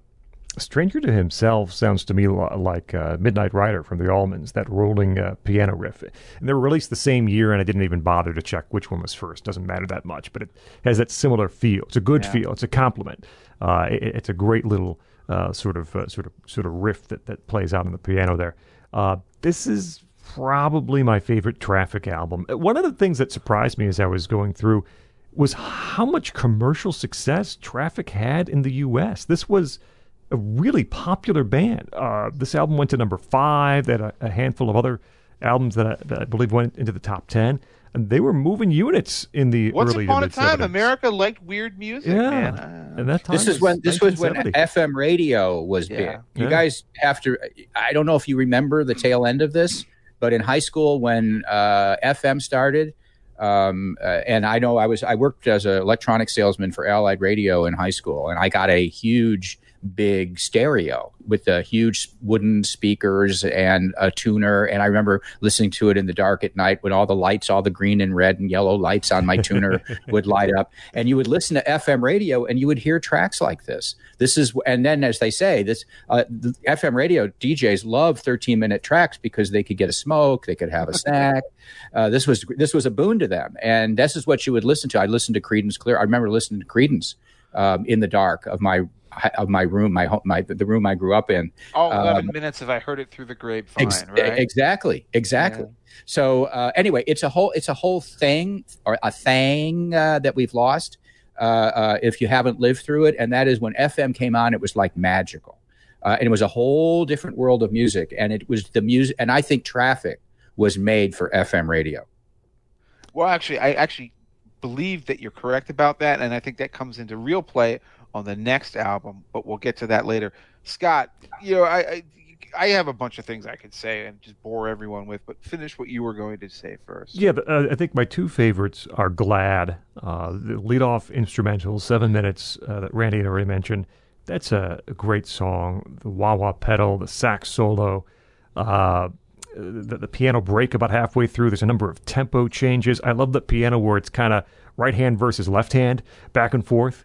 It's really neat. And then Empty Pages has this jazz funk groove. It's a wonderful tempo. I love Capaldi's work on the hi-hat during the verses, and then the electric piano on the end section, which is tied in with the Hammond. So you have electric piano and Hammond, and now Winwood's already playing with some of the layering of these mixes or layering of instruments that he'd get into, certainly in a solo career. That's starting to happen here as well, as the band is stretching out and playing longer jams and getting close to sort of a progressive jazz rock feel. Often lost and forgotten, the bigness and the mud. I've been thinking I'm working too hard, but I got something to show.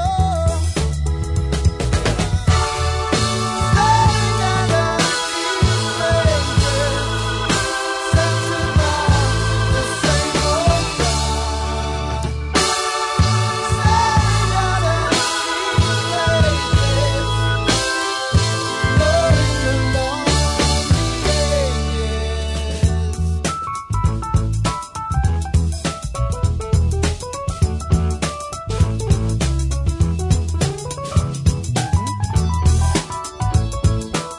Yeah, there's not a song here I dislike. It really is solid the entire way through. And for what should have been a Winwood solo album, I suppose he made the right decision to bring back some friends and just make it a Traffic affair. I have talked far too many times in the past on this show about how much of a Fairport Convention fanatic I am. And this is strange because it's a band that most Americans have never even heard of, much less care about. They were the inventors of British folk rock, which is distinct from American folk rock in the sense that American folk rock is sort of, think of the Byrds, the Turtles and such. British folk rock took basically from, British traditional ballads. The ones date back all the way to the 1300s, 15th century and thereabouts. And, sort of the rural England, and then made them modern, electrified them, or simply modernized them.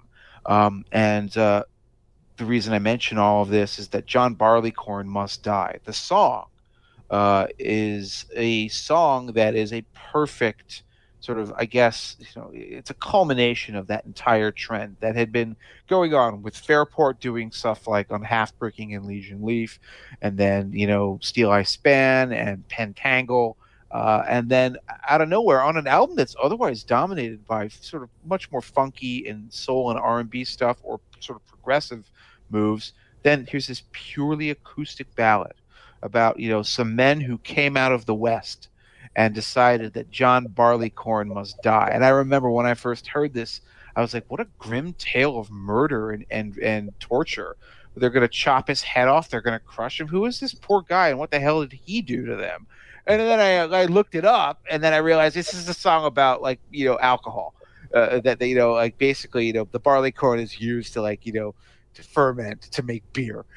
So John Barleycorn Must Die is basically a proto-prohibitionist song. And you never go that unless you knew, that was its origin and what it was about. But they sing it with such stern purpose, and with such sort of, kind of quiet terror and terrifying fury, that by the end of it, when he says that, John Barleycorn lives on, we killed him, but you can't kill him. Only there do you get a hint as to what the real meaning of the song is. And it's just to my mind, just sort of classic British folk rock. It actually does better than Fairport Convention would have done during that era. And that's a huge compliment to me, because I don't really think you can top, Fairport Convention's take on folk rock. I love that song. And again, as I said, you were going to say... Remember, the tinker, he can't mend kettle or pots without a little barleycorn. Without a little barleycorn, exactly. He's got to have a little nip to make him able to do his work. God, it's such a great folk song, and it's modernized so perfectly by them. And it's such a left turn, because Traffic really didn't until you get into When the Eagle Flies. There's some songs on there that have a bit of an acoustic tinge to them. But man, this is singular for them. Either in their earlier career, or in their later career, or in Steve Winwood's career. This is a unique song in their discography, and that's why I love it so much. And little Sir John and the nut round bowl, and his brandy in the glass. And little Sir John and the nut round bowl,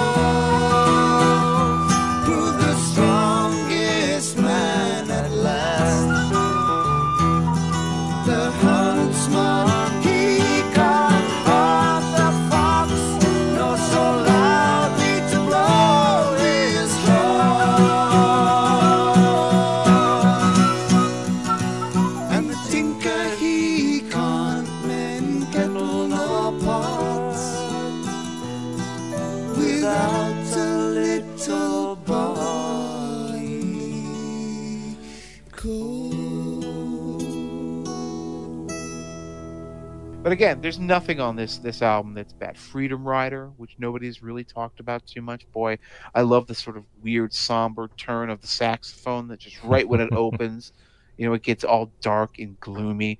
Traffic love to be gloomy. Every Mother's Son is a song that no one talks about. It's never on any of these compilations, but it's just a beautiful ballad to wind out the album. It's just a really underappreciated record. It was big at its time, and it's one of those records that people just don't talk about anymore, because nobody talks about Traffic, or nobody talks about Winwood. But my God, it holds up so well.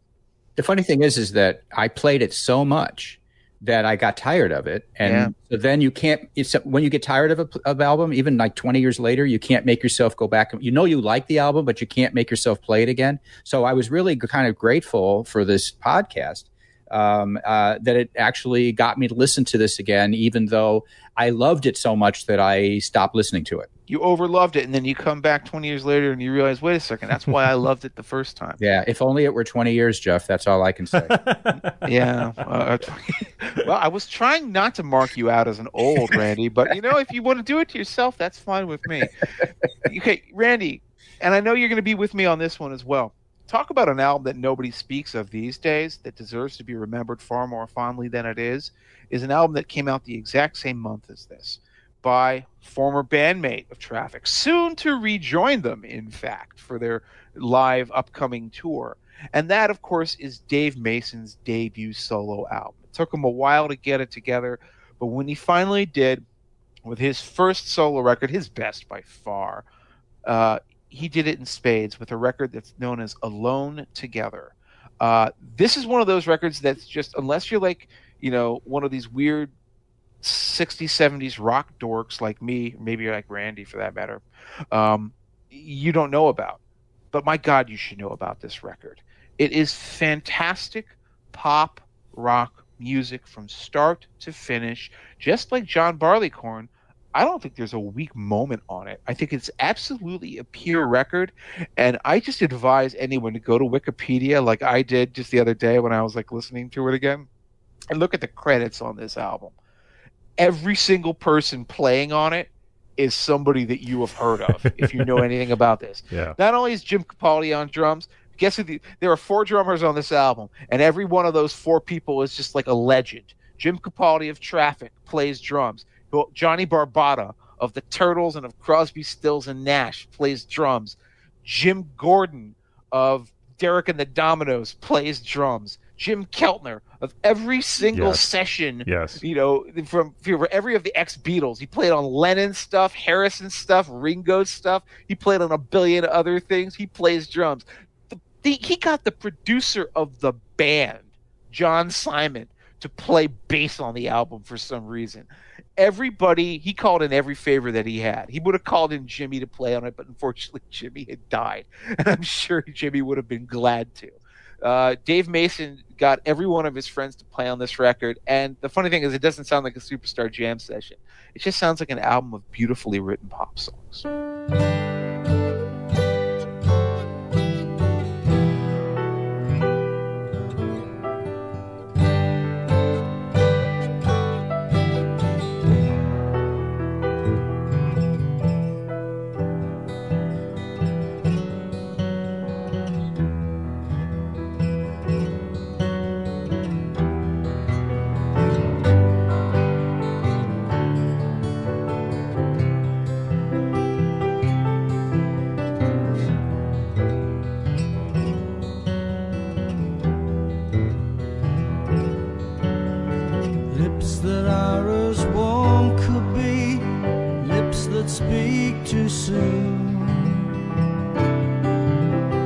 Lips that tell a story as sad and deep as you.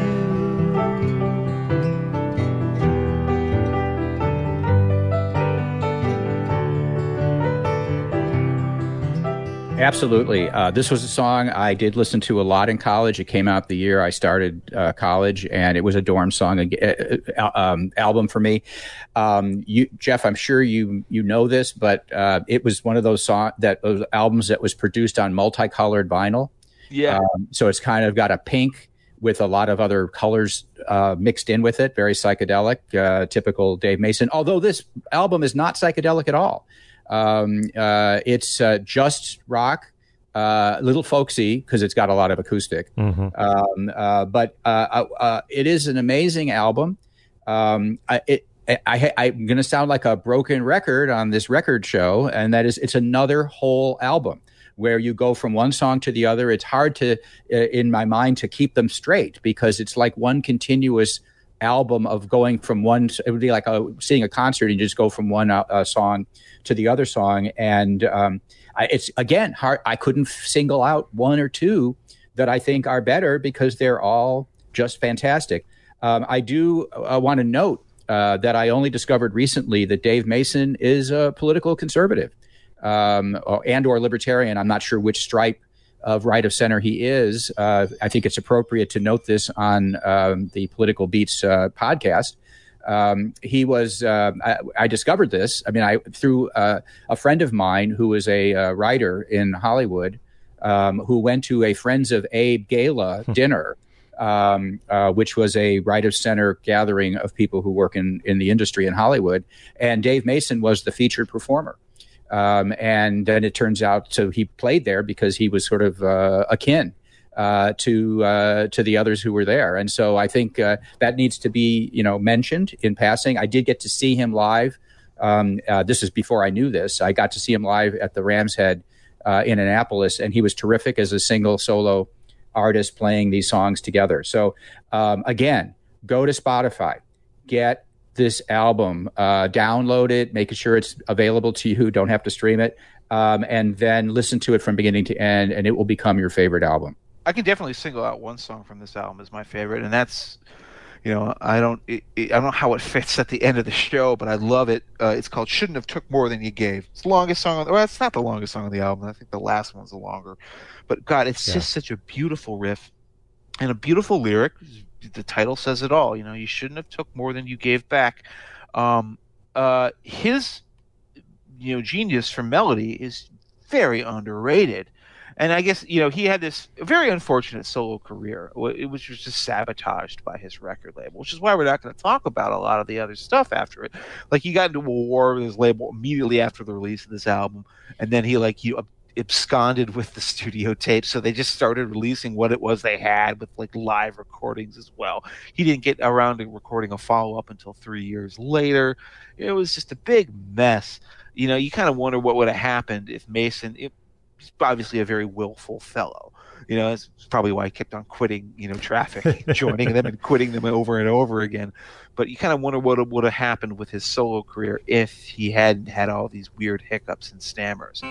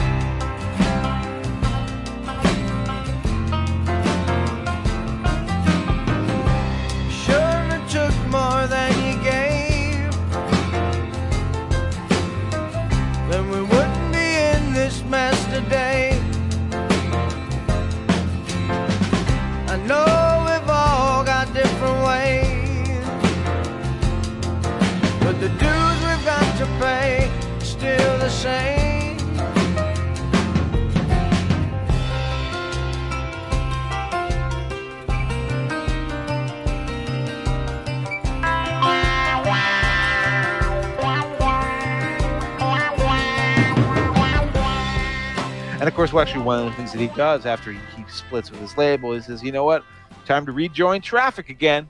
So that's what they do. Of course, he has legal disputes with his record label at the time. So the name of the Traffic live album that he plays on is just called Welcome to the Canteen, and it's credited to the individual performers. It's not allowed to be credited to Traffic because I think there would be lawsuits. But this is one of those records that people don't talk about much. I think it's a lot of fun. It's poorly recorded in the sense that it's not like a hi-fi live recording. It's a soundboard, and it's mixed, but sometimes the vocals are distant. But this is the one where Randy was talking earlier about you want to hear a really long live version of Give Me Some Love, and it's 9 minutes. They've got that. They got Dave performing two of his best songs from the album, which is Shouldn't Have Took More Than He Gave, and also Sad and Deep As You. Both are great. You got Medicated Goo. This is a really kind of a great forgotten live album. Scott hates live albums. It's his biggest failing as a co-host.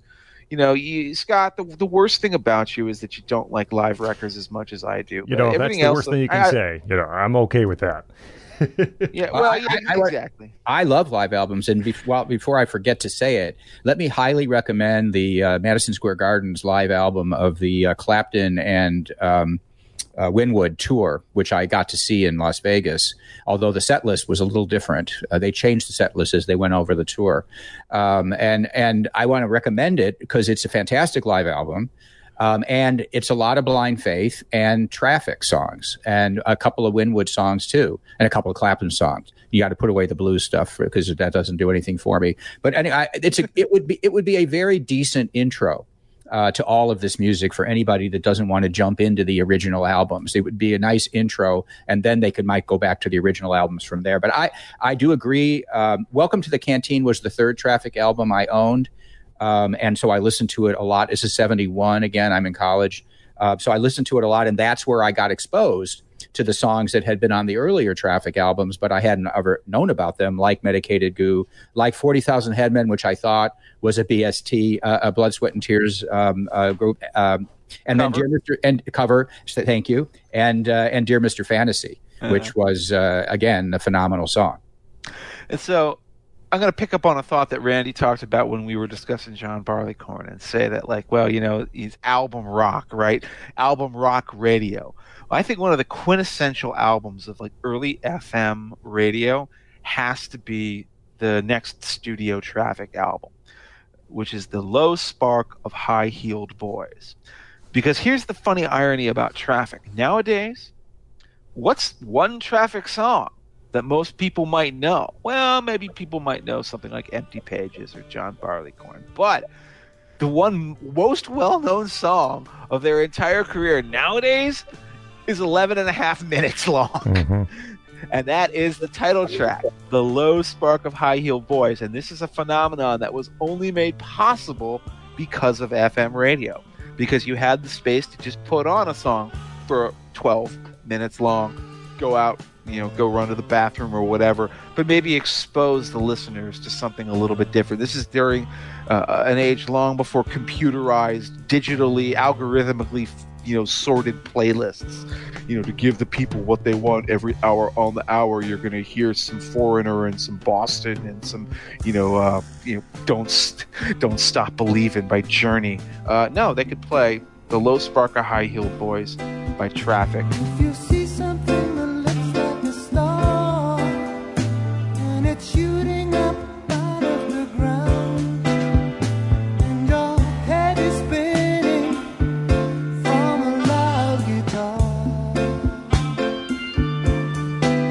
and you just can't escape from the sound, don't worry too much, it'll happen to you. We were children once playing with toys, and the thing that you're hearing is only the sound of the low spark of high-heeled boys.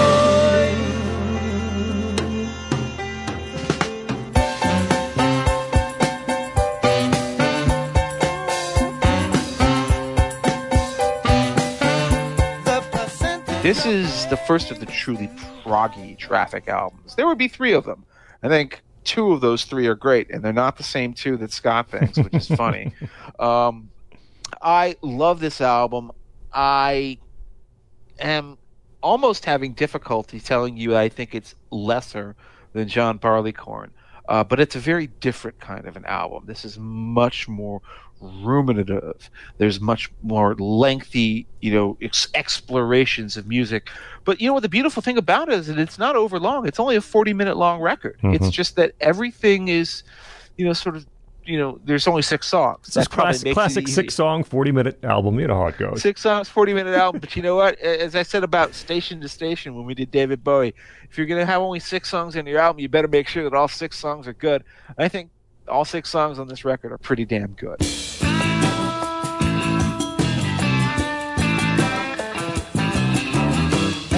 London's a mighty long time. 8 hours flying can bring you down. Sitting in a suit whose redneck's clothes. His eyes are moving, but there's no life showing. And I'm down, down, down. I don't care, 'cause I'm down, down, down. I don't care, it's where I'm from. I'm on the road again. So let me say, and then I'll hand it off to Randy, I'm not totally sold on this album. I think it's a great song, a classic song, Low Spark of High-Heeled Boys, surrounded by and large, good, but not great material. I don't know if there's anything really in here. I mean, that doesn't have to come close to Low Spark, but I don't know if I really say, man, I really like this song. Hidden Treasures is the leadoff track. I kind of like that dreamy mid-tempo sort of opener with some African percussion elements here or there. You will hear the sound. You will hear the sound of life.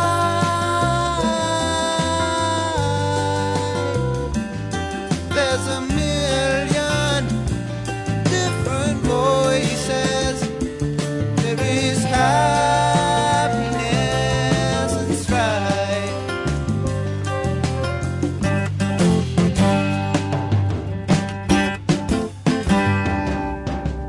Message in the deep of a strange eternal sea. I don't know about both songs sung by Capaldi, Rock and Roll Stew and Light You Up. don't or, like Rock and Roll Stew? I think that's a fantastic song. I All right. prefer Light Up or Leave Me Alone to Rock and Roll Stew, in fact. The reason I don't like Let Up and Leave Me Alone is it opens with the like that's like a little bit too cheesy for me. Rainmaker I don't really like. I think it's a little aimless. Many a Mile of Freedom is good. That's another one where I note that, you know, Steve Winwood's a pretty good guitar player. That solo there that he plays is really outstanding. There's Wood plays a flute part in here as well. But by and large, I'm not over the top in my love for the album. The song, yes, Low Spark of High Heeled Boys, but I kind of feel like it's surrounded by material that's not quite as good. Good but not great is how I would describe a good portion of this album. Well, I love this album as a student. Again, this was one of the three I had. On the other hand, I'm going to come closer to Scott on this. Now that he breaks it down, what his view is, because I feel the same way about Rainmaker. I don't care to listen to that song very much. The opening flute actually reminds me a lot of Jethro Tull, and even the melody could have been a Tull song, except Winwood's voice could never have been a Tull song, so that changes it completely. Many a Mile to Freedom, I kind of think it's okay. Rock and Roll Stew, it's a good song, but it's just not one of my favorite songs. But then here is where I probably will disagree with Jeff. I think Light Up and Leave Me Alone is an amazing song. I love that song. It's going to be in my top 5. I love how when they come out of the instrumental solo in the middle, and they kick back in with the vocal. Winwood goes, "Oh," and then he starts singing again. There's something about the way he does that. Oh, spending my bread like it grew on the trees. It's trying to tell me about the birds and the bees. And the skirt that you're wearing is way past your knees. Either light up or leave me alone. You're up all night, bitching your mind. Come home in the morning with your latest find. I'm gonna have to lay it to you straight on the line. Either light up leave me alone.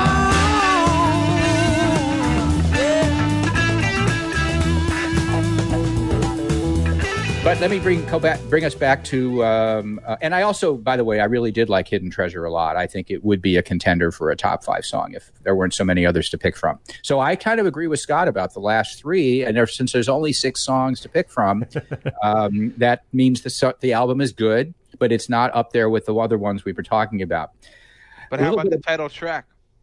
Okay, the title track. Now, it's a legendary title track.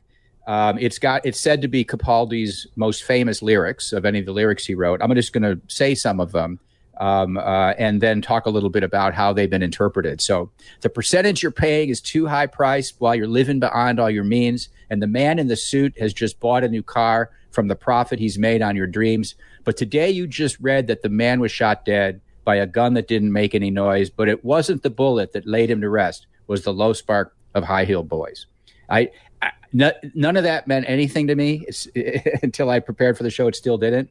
I just love that combination of lyrics. I would sing that, in the car as I was playing it, because I just love singing that out loud. It's fun. And so it turns out there are like that makes a lot of sense to me. It's about being swindled by the music industry, in my opinion. there are 4 different versions of what it's about. That's version number 1. Right. It's about being critical, cynical commentary on the music business, and the low spark of high. We were children once playing with toys. That is said to be a reference to the new bands that were out at this time, which Winwood was not a fan of and thought were not making the most. And there were certain bands he had in mind. And so we were children once playing with the toys of the music business. And so are you right now, as well as the percentage you're taking is too high priced while you're living beyond all your means. Anyway, so it's that's one. There's another claim that it's about cross-dressers, which is the low spark of high-heeled boys. Yeah, I think that one's not right. But whatever. Although that is what I thought when I was first hearing the song, because I wasn't listening to the lyrics all that well. And then but just the title. There's a third one that's very popular, and that is about it's a drug song, which of course would stand to reason given the experience. Every traffic song is a drug song. Right. So here's the way this version, this interpretation goes.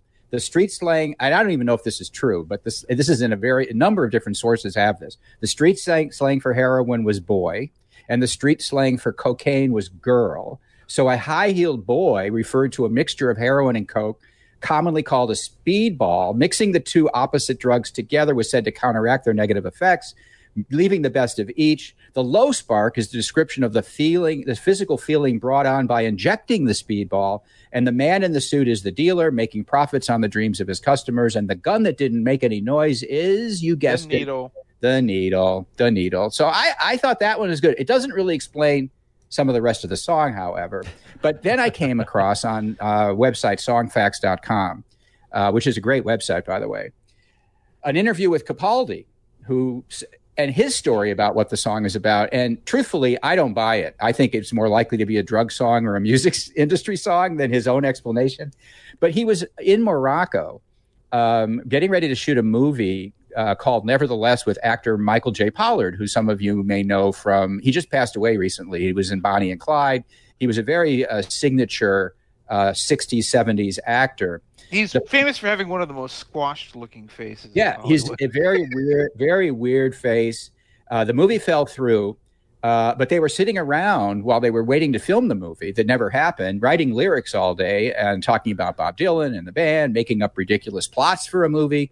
And then before he left Morocco, Pollard allegedly wrote in Capaldi's music book, "The low spark of high-heeled boys," period. That's what he wrote. That's all he wrote. And then he left. And so Capaldi says that this sort of summed up Pollard for him. He had a rebel attitude. He walked around in cowboy boots and his leather jacket.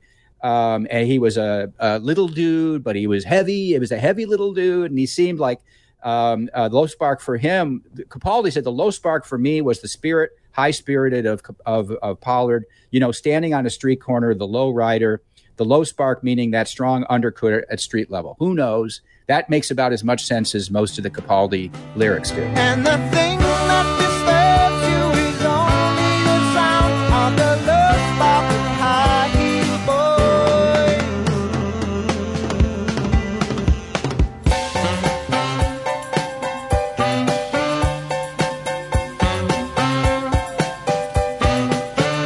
The percentage you're paying is too high price while you're living beyond all your means.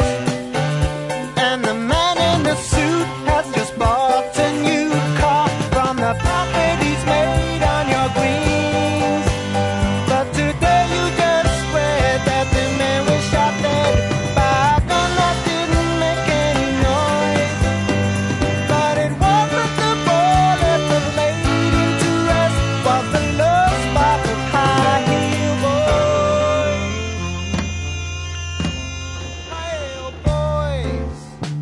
The thing is that, at the end of the day, it doesn't matter. I think most of these lyrics are written vaguely enough that you can bring your own meaning to them. They're not like Bob Dylan talking about the lonesome death of Hattie Carroll, where, you have to bury the rag in your face at the end of the song and he wants you to feel exactly a certain way. This is obviously much more gestural in terms of its imagery.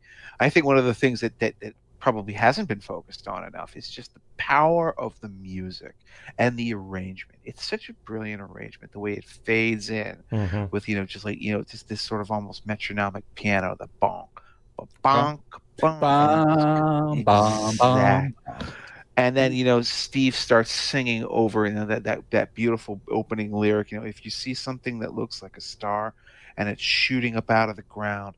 And then when he gets to the chorus, it all of a sudden double times, and then all of a sudden, and that thing that you're hearing is only the sound of the low spark of high-heeled boys, and then boom, horns, piano, drums, the whole thing just takes off. And it somehow manages to sustain its interest through 11 minutes, 12 minutes actually, because it never actually gets the same arrangement, the same tempo is kept throughout the structure is the same throughout the song, but they always find a different variation on it and a different arrangement of it. It never gets boring. It is Traffic's, I guess, not their longest ever song, but certainly their best truly epic song. And there's a reason that this one, of everything that they ever did, still to this day is one that people will hear and they'll be like, oh, I know that one. And then every time they get to the chorus, they'll start bobbing their heads because it's a fantastic tune. Scott, tell me that you at least agree about that. I do, and you hit most of the points. That gradual fade-in piano, saxophone, bass, all with prominent parts during the chorus. Yes, Low Spark is no doubt the highlight of the album that bears its name. And again, it lives, and yes, it is still a good bathroom song for DJs all across the country. So now tell me about why my least favorite Traffic album is one that you actually like. Yeah, so it's, I think part of it is explained by the fact that we have different takes, largely when it comes to progressive rock. And I think it's one genre where our tastes differ. I like Shootout at the Fantasy Factory, which again, strangely, went to number 6 on the charts. This sold a lot of records back in the day, and yet, when is the last time anyone said anything about Shootout at the Fantasy Factory by Traffic? I mean, never. I think people bought it because of the cool album cover. They had these, both that and Low Spark had these die-cut albums that were meant to look like 3D cubes. I'll tell you why we bought it, because actually I realized I own this too, so I said 3, but this was my 4th album. I'll tell you why we bought it. Because of the last album. That's why we bought it. True. That was a factor even back then, yes. But also, you see, you got four members of the Muscle Shoals play here, and I think add some, no pun intended, muscle to some of the tracks. David Hood plays bass, Roger Hawkins plays drums on a bunch of tracks. There are some elements of funk. I like the way that percussion plays on a lot of these songs. Not just drums, but different sorts of percussion. So the title track, Shootout at the Fantasy Factory, really like it. There's ominous chords, nice percussive groove. The two songs I like most here, and at least one of these will make my 5 at the end of the show. I like Roll Right Stones. The funky wah-wah guitar, very soulful tune with a great arrangement. And halfway through, this is a long one, it's 11 minutes or so. Halfway through, it really finds its stride. The drums by Hawkins on this one are great. And that chorus, the Roll Right Stones. Death awaits with pearly gates for those who have been mesmerized. Many years have come and gone, but progress marches slowly on. In nature's pain, she hides the stain, 'cause everybody is going insane. The only thing that will sustain are the Roll Right Stones. Roll right stones, roll right stones, roll right stones, roll right stones, roll right stones. Love that. Tragic Magic is another one, which is an instrumental. It's the one place there's a little less saxophone on Shootout at the Fantasy Factory, but Tragic Magic is one point where Woods playing really shines through. Well, because he wrote it, that's why. Correct. Oh, well, yeah, you got to highlight yourself. Very cool, very smoky, atmospheric, jazzy sort of feel to this one. Again, those percussion sounds come in. I think that maybe the different contributions on bass and drums, the rhythm section, probably makes a difference for me here in how much I like a lot of these songs. I didn't even mention the one song that Jeff is going to actually defend from here, which is one called Uninspired, which is the last track on here. But I really like, and I think it's very, I was thinking about this morning, I think it's very listenable. I think it's one of the albums I will return to from the Traffic catalog as being one that is just very listenable for people who perhaps aren't completely into Traffic or have the entire catalog at their ready. I think Shoot Out of the Fantasy Factory plays well. It's a listenable album. And yeah, I really like Roll Right Stones. Randy? Yeah, this album is good. I think it did the job for us back then, because if you really, really like Low Spark of High Hill Boys and you want to hear more, I want more, then here's some more. Starting with Shoot Out at the Fantasy Factory just sounds like it's a continuation of the last album. It's not something where you would ever kind of hum it to yourself. I can picture it now in my head, having listened to it, but you can't just hum that song. But it sounds just like a long Traffic riff, like you would see in concert, which they love to do in concert.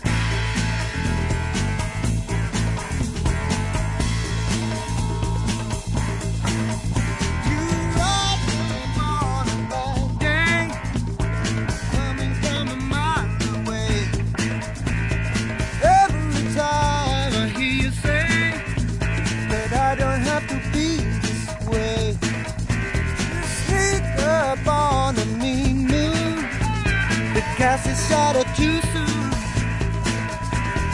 When the spell is in tune, his shadow slips away.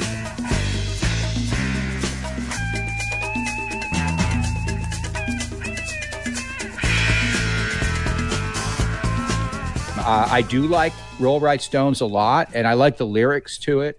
Open up the heavenly skies, death awaits the pearly gates. It was very spiritual, and it seems to be obviously about Stonehenge, or something like Stonehenge in England. That's what the Roll Right Stones were about. And yeah, the Tragic Magic, I don't even really remember it that well from before, back in the day. So I don't think I played this album that much, frankly. That's why I don't remember so much of it. And I think that was really nice. Evening Blue was obviously a Capaldi Winwood, and I did not. And I hear. I guess you're going to like. Sometimes I feel so uninspired, and I'm not. That song just does not make it for me. Well, the name Sometimes I Feel So Uninspired, it feels like a dare, doesn't it? It's one of those titles that you think people are going to hold against you for the rest of your life. And in fact, the critics did. They said, like, whoa, well, like that's the secret subtext of this entire album, isn't it, Steve?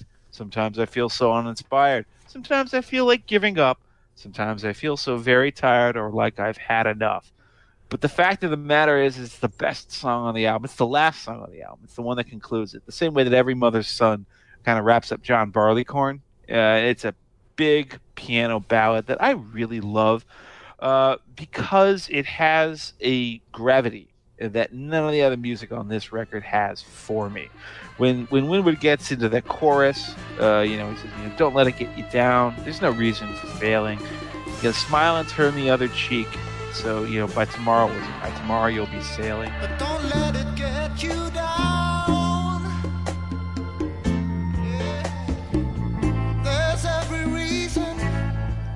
Not failing. You got to smile and turn the other cheek.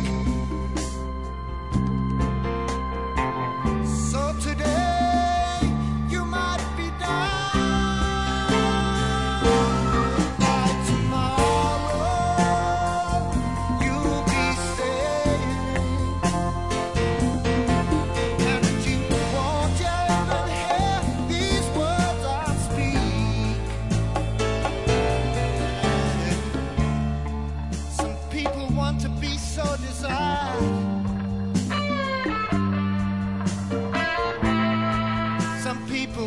stand the light of day.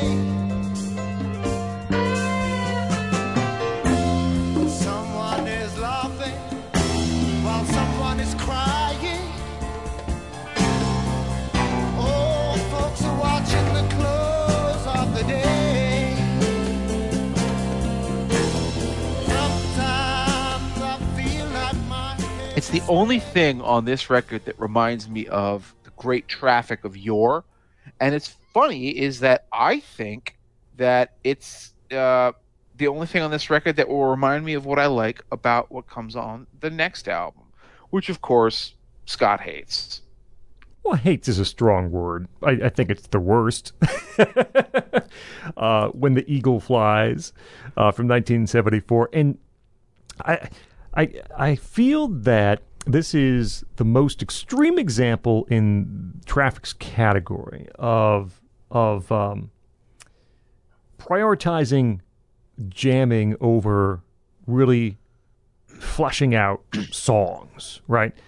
Too many of the songs on When the Eagle Flies, as I tried to figure out why I don't like it as much as Jeff, too many songs there are these really simple, relatively simple musical structures that then they sort of put the jams upon. And I don't know if it's as focused as I would like to hear the songs. There's one called Walking in the Wind. That's one I do like. It's got a pretty great chorus. And I think that's one of the few times that there's a real sense of purpose and focus and everyone pulling in the same direction. But there's a lot of, like, I don't like Graveyard People. I don't really like Memories of Rock and Rolla. I guess when it comes down to it, the writing here, at least for me, in terms of getting to an end point, in terms of getting to a fully realized song from this initial sort of idea, doesn't work in a majority of places on When the Eagle Flies. Okay, well, I'm going to just tell you right now, I think nearly every single song on this album is good. And some of them are actually straight up excellent. So you can be as wrong as you wish, but time will tell the tale. Maybe the clips will tell the tale. I don't know. I think the weakest song on this record is probably actually the first one, Something New, which is okay. It's not a bad song. It's actually one of the shortest songs on the record. It's only like 2.5 or 3 minutes or something like that. But it's kind of an ungainly melody. It doesn't really come together. This is the entire album is basically the classic Winwood Capaldi mix. But it immediately grabs my attention with the second song, which is Dream Girard. This is a song he wrote with the guy who was a lyricist for another one of these obscure British bands that nobody remembers called the Bonzo Dog Doodah Band. With a name like that, how could you forget him? Well, you if you were a Brit growing up in the 60s, you didn't, because they had I'm the Urban Spaceman, which was a big hit single in England. And, of course, if you've ever watched Monty Python and the Holy Grail, remember brave Sir Robin ran away. Bravely ran away. That guy, the minstrel, that's Neil Innes, who's a member of the Bonzo Dog Doodah Band. I think he was their lead singer. But their lyricist was a guy named Viv Stanshall, who worked a lot with Steve Winwood over the years, and including into his solo career. Yep. And he writes a set of lyrics which probably are the less examined, the better. But that groove that Scott denigrates, God, I love it. It's like a very simple 4-note, 5-note groove that just returns and returns again. And this thing plays for 11 minutes. But man, I am just enthralled for all 11 minutes of the band playing, fundamentally for the reason that this is a band that interests me. This is a band whose instrumental interaction works. When Winwood, Capaldi, Chris Wood, and all they have a couple of side players with them at this time as well. But when that fundamental trio just get into a groove and lock in, I'm willing to listen to them for as long as they're willing to go on. Let it be.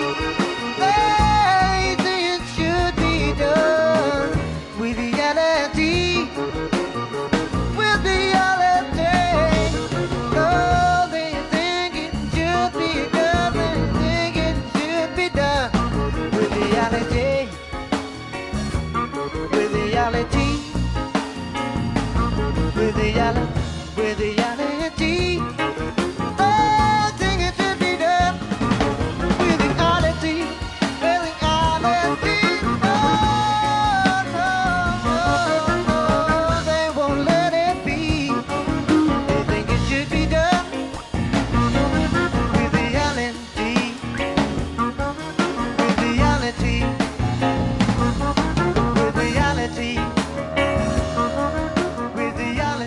Graveyard People, a song you denigrate. I love that song. It's so dark and strange and, grim. There's a grimness to it that I guess grabs me. There's again, a driving groove that isn't like, it's not like Freight Train, Creedence Clearwater Revival kind of thing.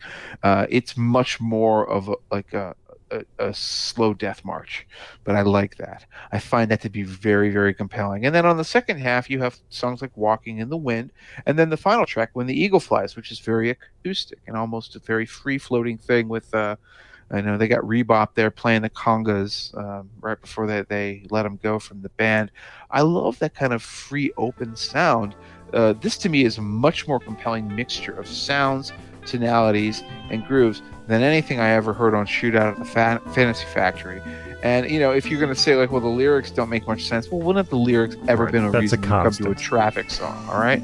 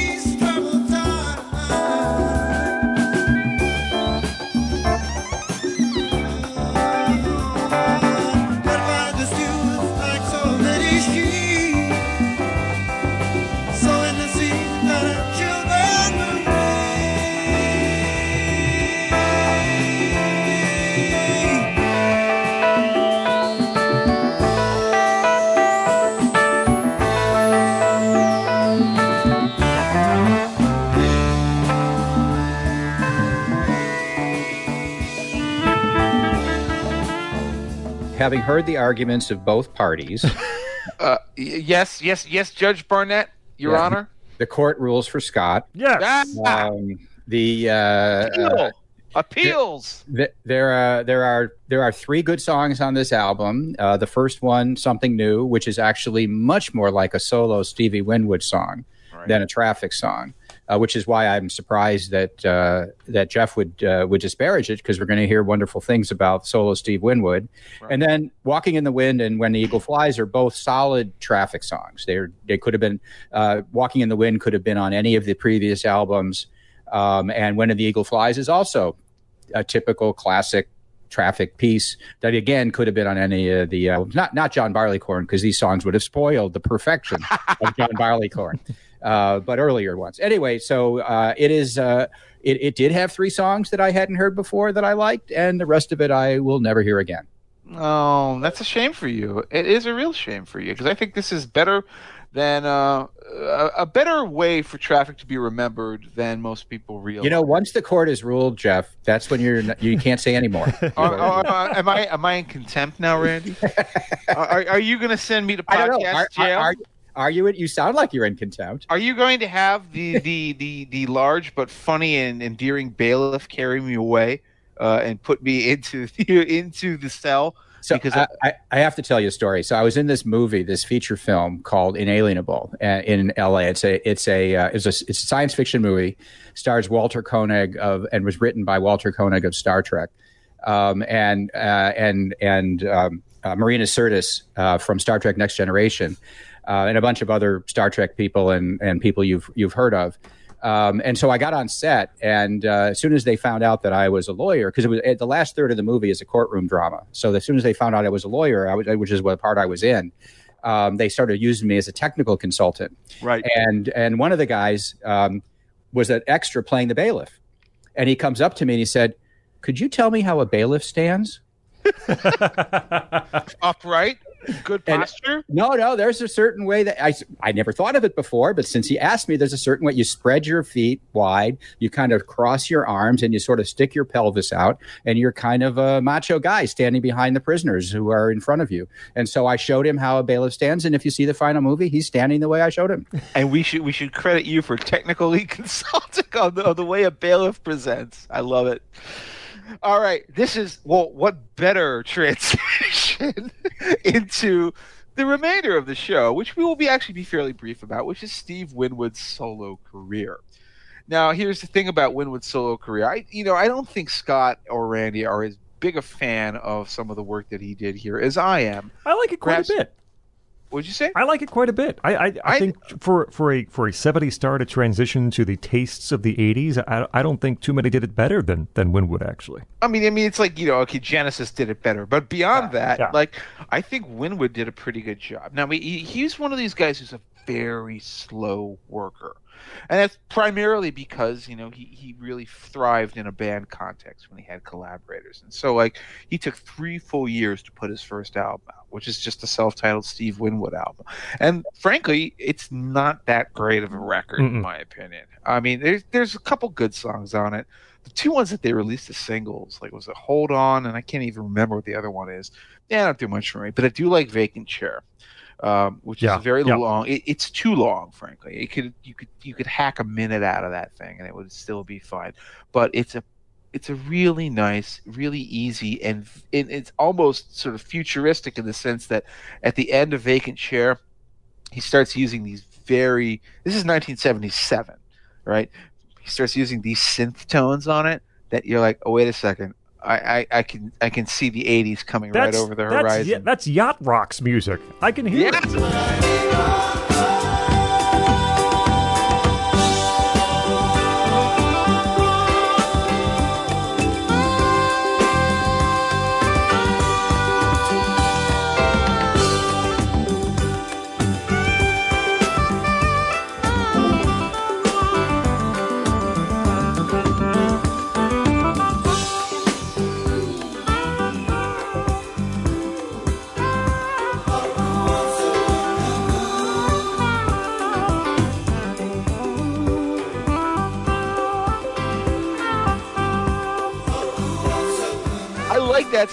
I like that song, and I really like those synth tones. And this is something that is divisive. Now, if you don't like the early 80s sound, synthesizer sounds, keyboard sounds, drum machines, sequencers, boy, then we're just going to have to agree to disagree about that sort of a thing. This is just an unbridgeable gap in terms of opinion.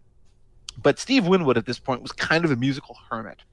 He just had his own home studio in rural England, and he overdubbed and recorded everything himself. He was doing the Stevie Wonder Prince trip, where he was recording every instrument himself: drums, guitars, keyboards, vocals, anything that needed to be done, he'd do it himself. And he did it on his next album, and this is one that I actually think is a genuinely great achievement. It is an album where it opens with a song that has like a nice, beautiful keyboard intro, organ, and it's very kind of like almost contemplative. And then all of a sudden that synthesizer comes in, and the name of the song is While You See a Chance, and it's almost as if a giant sign announces welcome to the 1980s.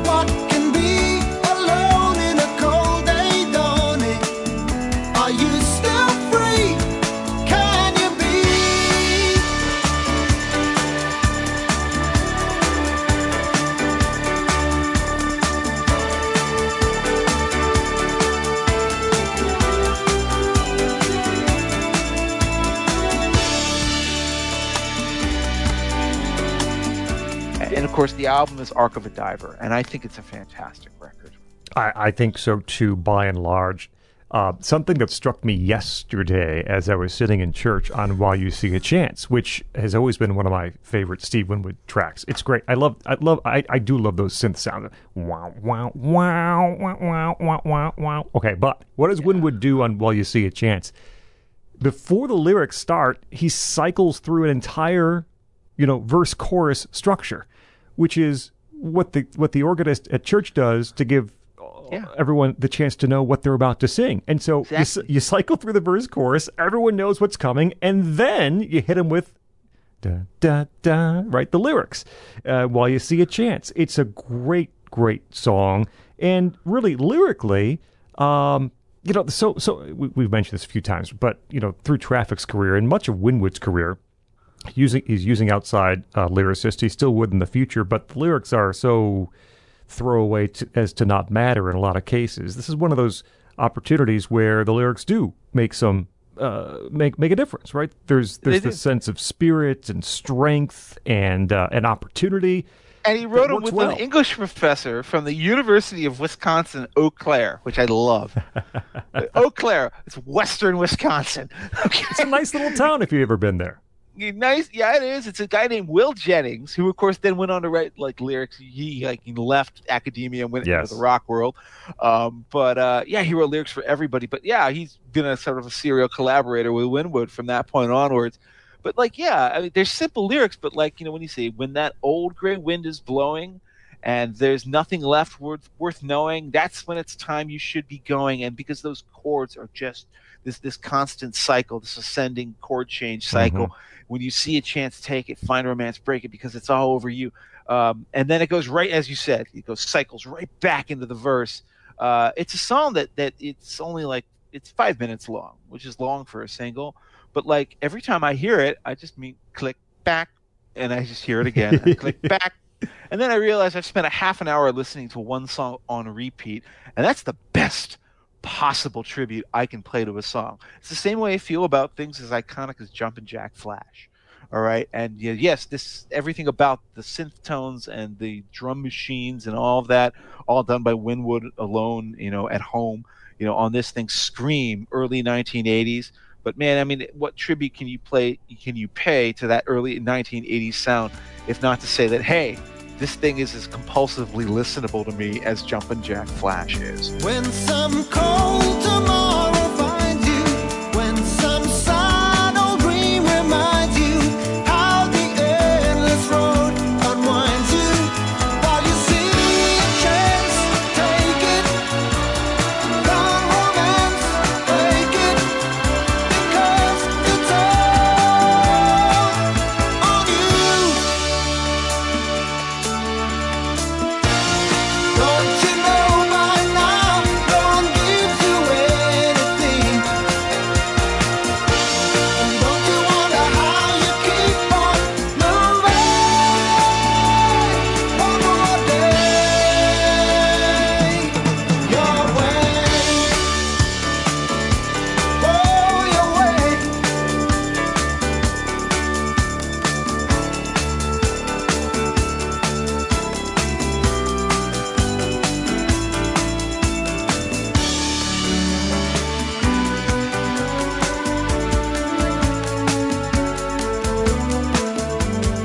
When there's no one left to leave you, even you don't quite believe you, that's when nothing can deceive you. While you see a chance, take it, find romance, break it, because it's all on you. There are even some vaguely disco turns in places. It is 1980. And actually, You get some of that on Arc of a Diver and Spanish Dancer. Night Train is Night what I'm Train, thinking yeah. of for sure. But Arc of a Diver is a great song too. Arc of a Diver is one of those songs I never knew the title to, because it doesn't really highlight, and you just hear it in the middle of 40 minutes of nonstop rock, or whatever the station's doing. Whatever your radio play format is. And they'll never tell you what the song is. And of course, this is far before Shazam or ways to find out. And so at some point I figured out, that I guess that's Arc of a Diver. But that's a really great song. I've always liked that one. You mentioned Spanish Dancer, which I think is a highlight. Night Train's very good. It's not, a 5-star legendary album, but when it comes to Steve Winwood's solo output, it's right at the top of the list. And I think he's finally feeling confidence. He was always reaching out to Capaldi or someone to sort of help him through Even on the first solo record, Capaldi co-wrote, I think, 4 of the 6 tracks or something like that. And it was almost a Traffic album. Right, basically. nearly. Yeah. And this is one where he's finally stepping out, and it took him 3 years. It's 3 years since his debut, that he feels like this is what he wants. This is what he wants his music to sound like. And as you mentioned, Jeff, the layering, he plays everything. And if you don't like the Fairlights and the sequencers, well, he couldn't do this without them because he's doing it all by himself. So it's a necessary evil, quote unquote, that those are present here. I think he makes them work as well as they can. But jealous night and all her secret chords. I must be there on the telephone.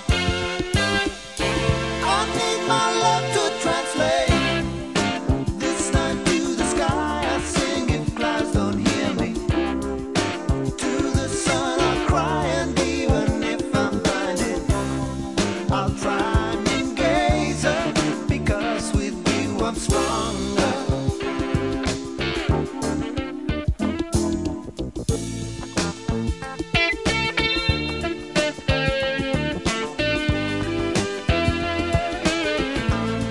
Randy, I know you don't love this stuff, but can you find something good to say, at least about While You See a Chance?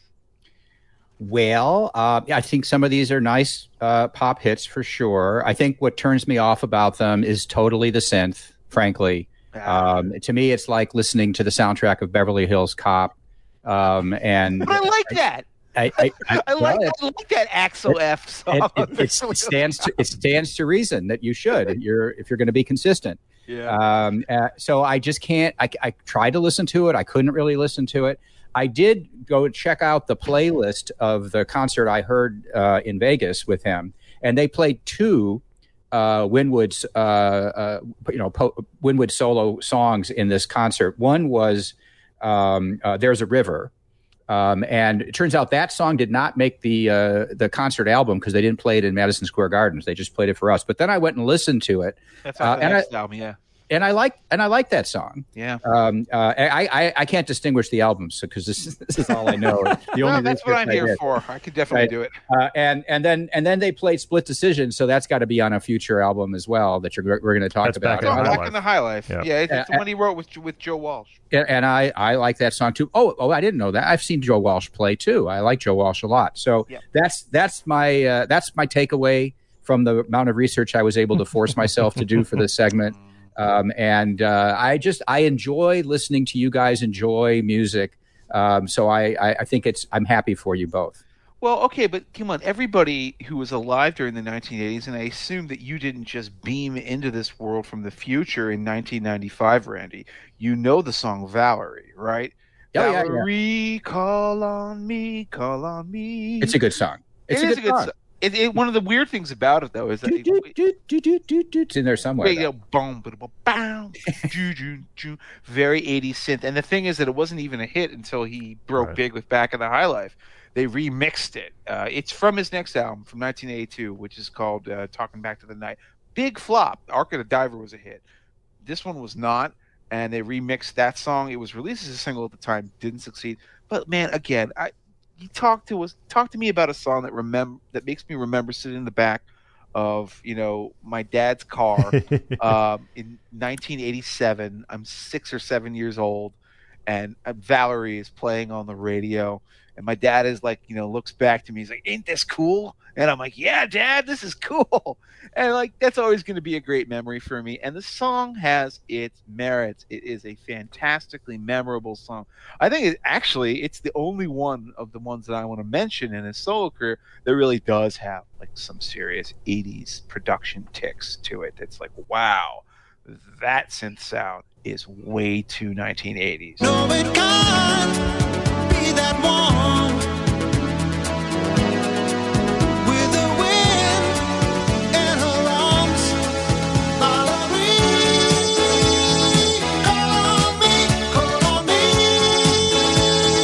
Valerie, come and see me. I'm the same boy I used to be.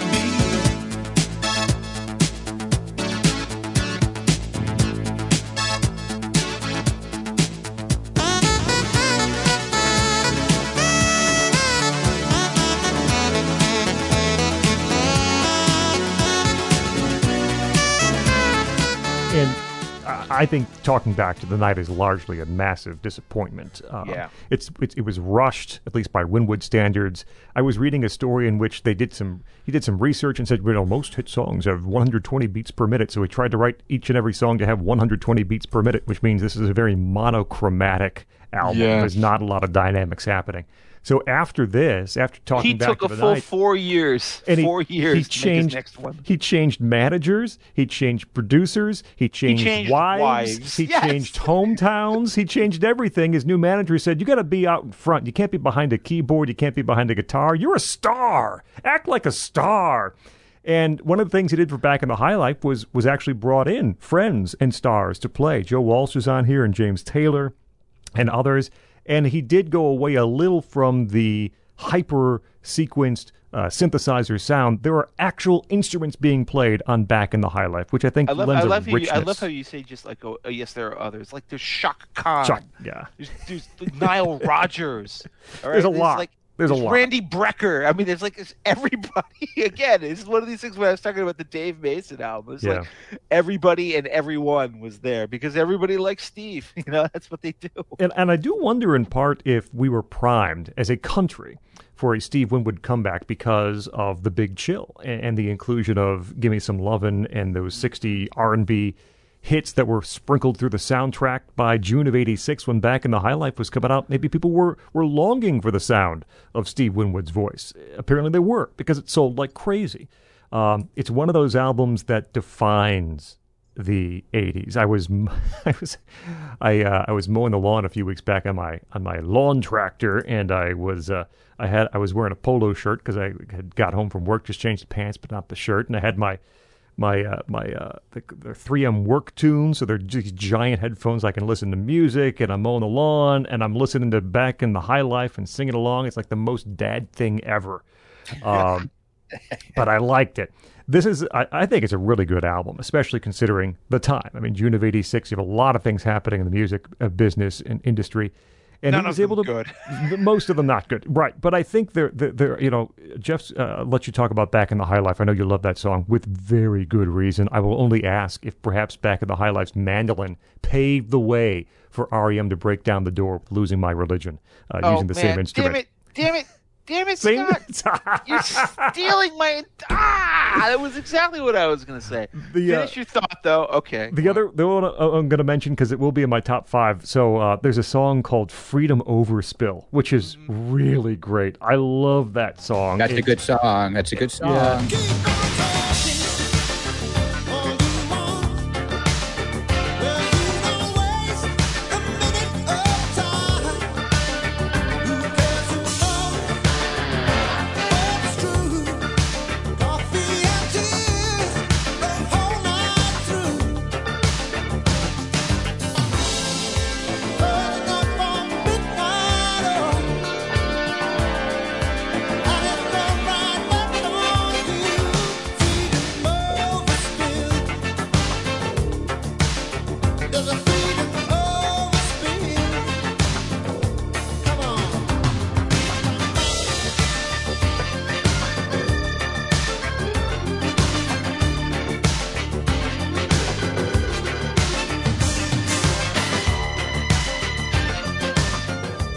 He wrote that with the nephew of the guy who wrote the James Bond novels. Which is a hilarious little factoid. Ian Fleming's nephew, George, is like a frequent collaborator of Steve Winwood's for some reason. And that's one where Joe Walsh plays guitar, and he did it live in the studio, just impromptu, made that solo up in the studio, which again leads to some of the more lively, organic sounds on Back in the High Life. Steve Ferrone, the Heartbreakers drummer for a long, long time, plays on Freedom Over Spill.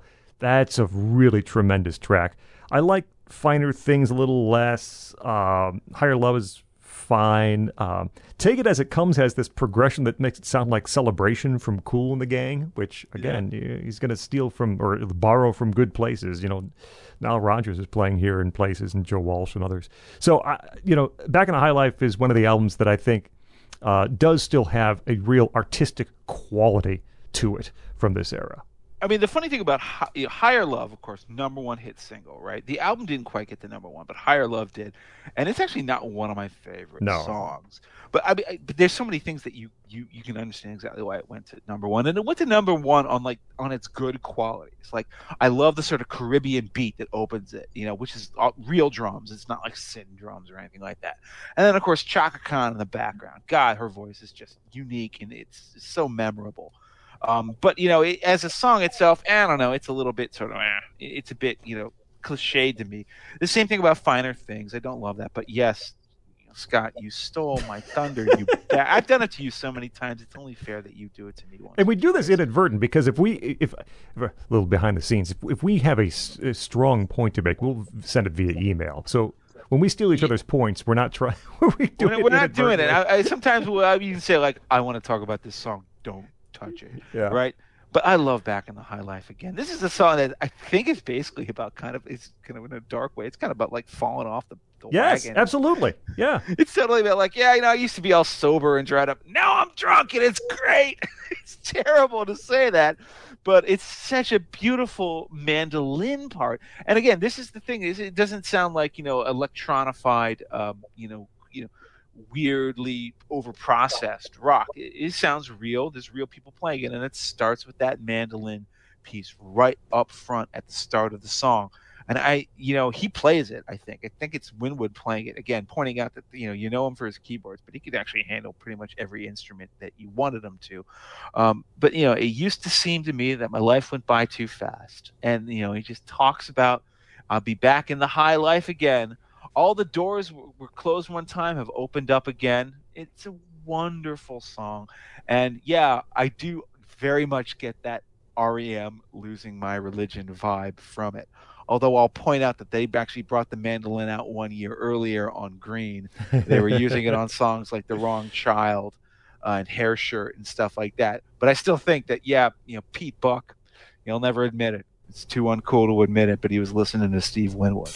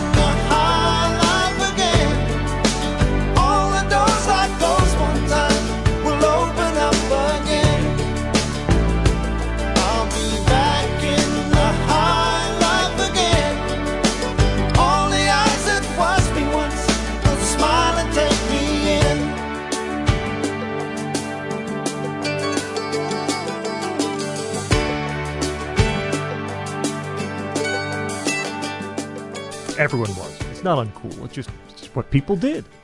You had to do it. And so I guess maybe we'll end with like his last big #1 hit single on his next album, which went to #1. The album went to #1 too on "Roll with It," the title track from "Roll with It." And again, it was pretty quick. It's only about 2 years from Back in the High Life, and I think this is a better follow up than, say, Talking Back to the Night. It's not as good as Back in the High Life, but it even sounds I gotta step back a bit. It sounds more real in places and more programmed in other places. It sort of goes in both directions. Roll With It, I've always loved Roll With It, and probably because it's so close to a Holland Dozier Holland track, they had to give Holland Dozier Holland writing credit for their Roadrunner is the song. Yeah, Roadrunner. Yeah, it does. It's pretty obvious. But there are Memphis horns on there. There's that very 80s sax solo, rock solid bass line. I've always really, really liked Roll With It.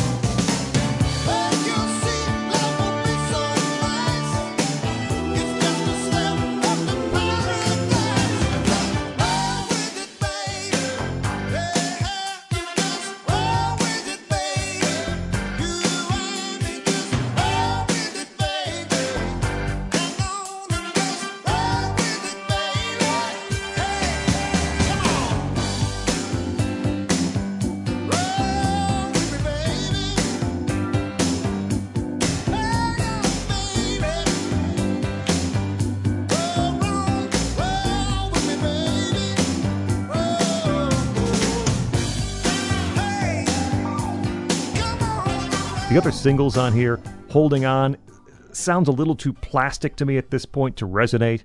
But the Michelob song, Don't You Know What the Night Can Do? And I got to say, I like Don't You Know What the Night Can Do. Simple chord changes. That pre-chorus is lovely. Now's the time our dreams are finally coming true. That's a wonderful little piece of songwriting. I like that song. Great song to sell you beer. Yep. You know, nighttime, street lights. I mean, this is why Neil Young did This Note's for You. Remember, Yes. Ain't singing for Pepsi, ain't singing for Coke, ain't singing for Miller. It would make me feel like a joke. But yeah, this is the corporate era of rock, but the music actually still is pretty good.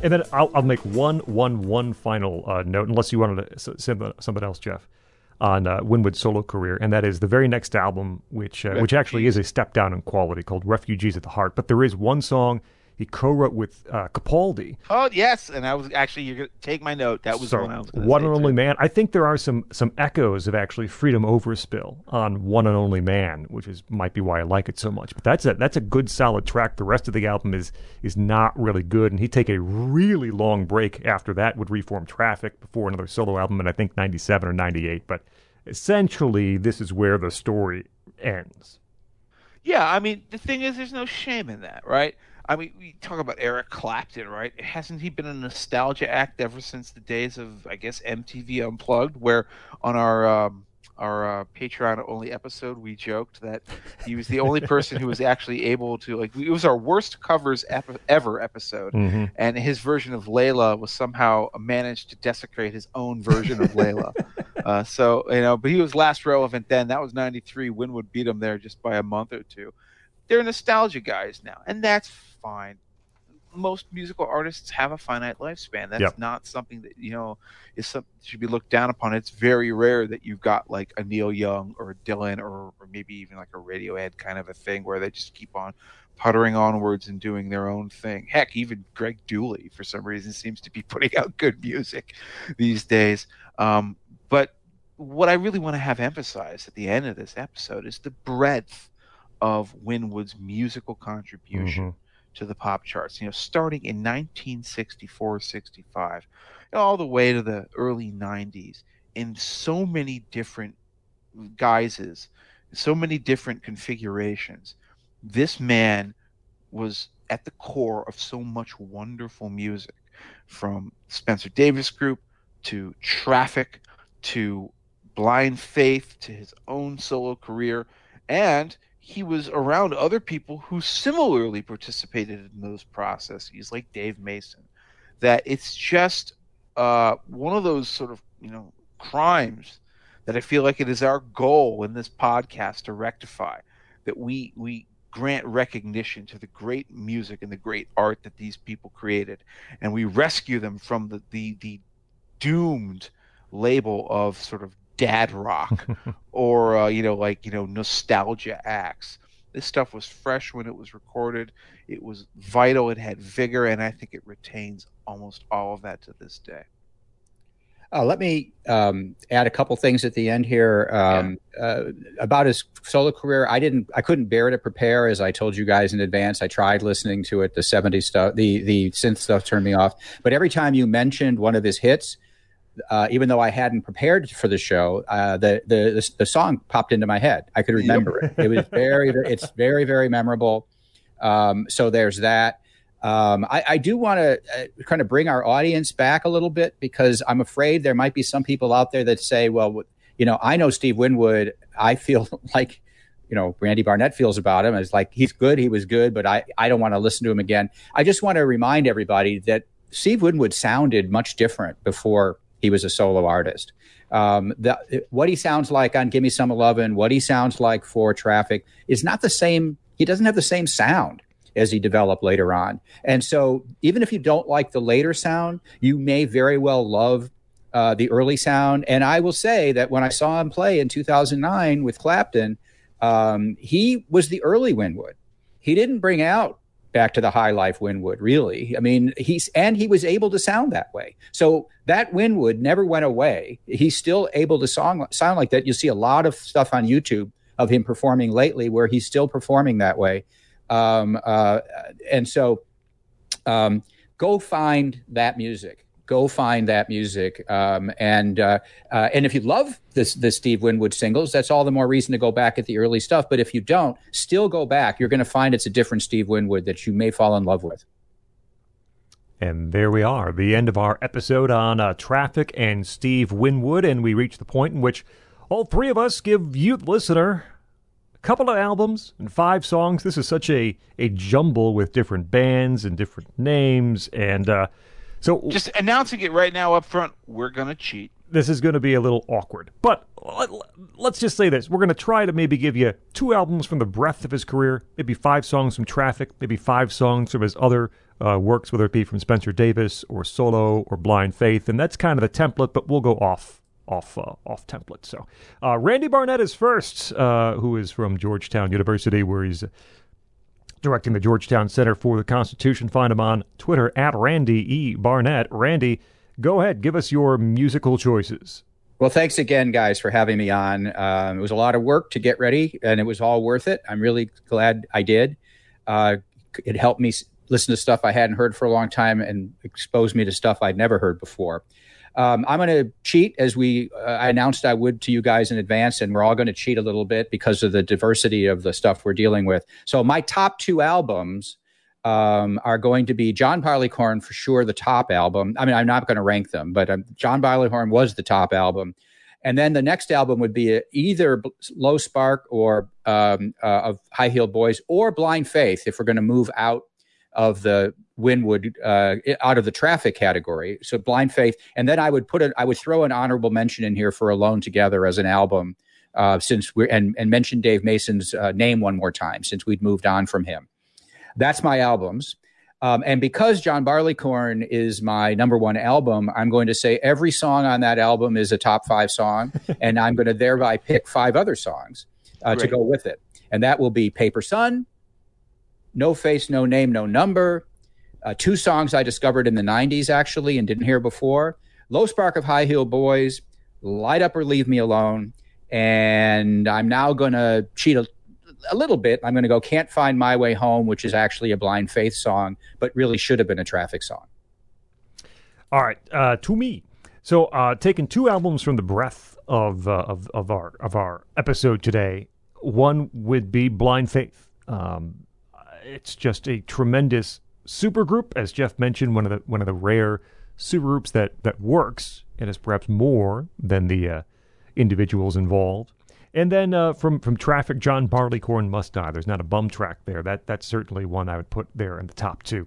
When it comes to music, Traffic songs, I'll give you Pearly Queen from early on. Medicated Goo, the single that would be on Last Exit. That's one of my favorite Traffic songs. Glad and Empty Pages from John Barleycorn. And Roll Right Stones, just to tweak Jeff a bit, is also on a list of 5. And if we go for Winwood-involved tracks not from Traffic, Give Me Some Lovin' from Spencer Davis is there. I don't know if there's a human being on the planet that's not heard that song, but if so, you should. Presence of the Lord from Blind Faith. Goodness gracious, one of Clapton's greatest compositions. And then from his solo career, yes, While You See a Chance. Freedom Overspill, which is so good even Randy likes it. And Back in the High Life would be the 5th song from the Winwood solo or non-Traffic element of our show today. Jeff, over to you. Oh, but the albums are so impossible, right? Okay, so because both of you mentioned Blind Faith, I'm going to just skip it and say don't It's not going to be on my top 2, but for God's sake, if you listen through this episode and you don't already have, if you haven't already gotten Blind Faith at this point, then heaven help you. I'm going to mention Mr. Fantasy, the first Traffic album. I think I love the psychedelia. Get actually the American version called Heaven Is in Your Mind, that has the singles, the non-album singles like Paper Sun and Hole in My Shoe on it. And then the second one I'll say from the second phase of Traffic's career would be John Barleycorn. As we've talked about, it's almost like an undivisible whole. It's really structurally a perfect record. There's nothing on it that I would denigrate in any way. As for the songs, I'll do the same thing that Scott said. I'll do top 5 for Traffic and then top 5 for the sort of Winwood elsewhere. And I'll say Paper Sun, opening debut single for Traffic. I love it. Smiling Phases, boy, that's Steve just blasting out at his best.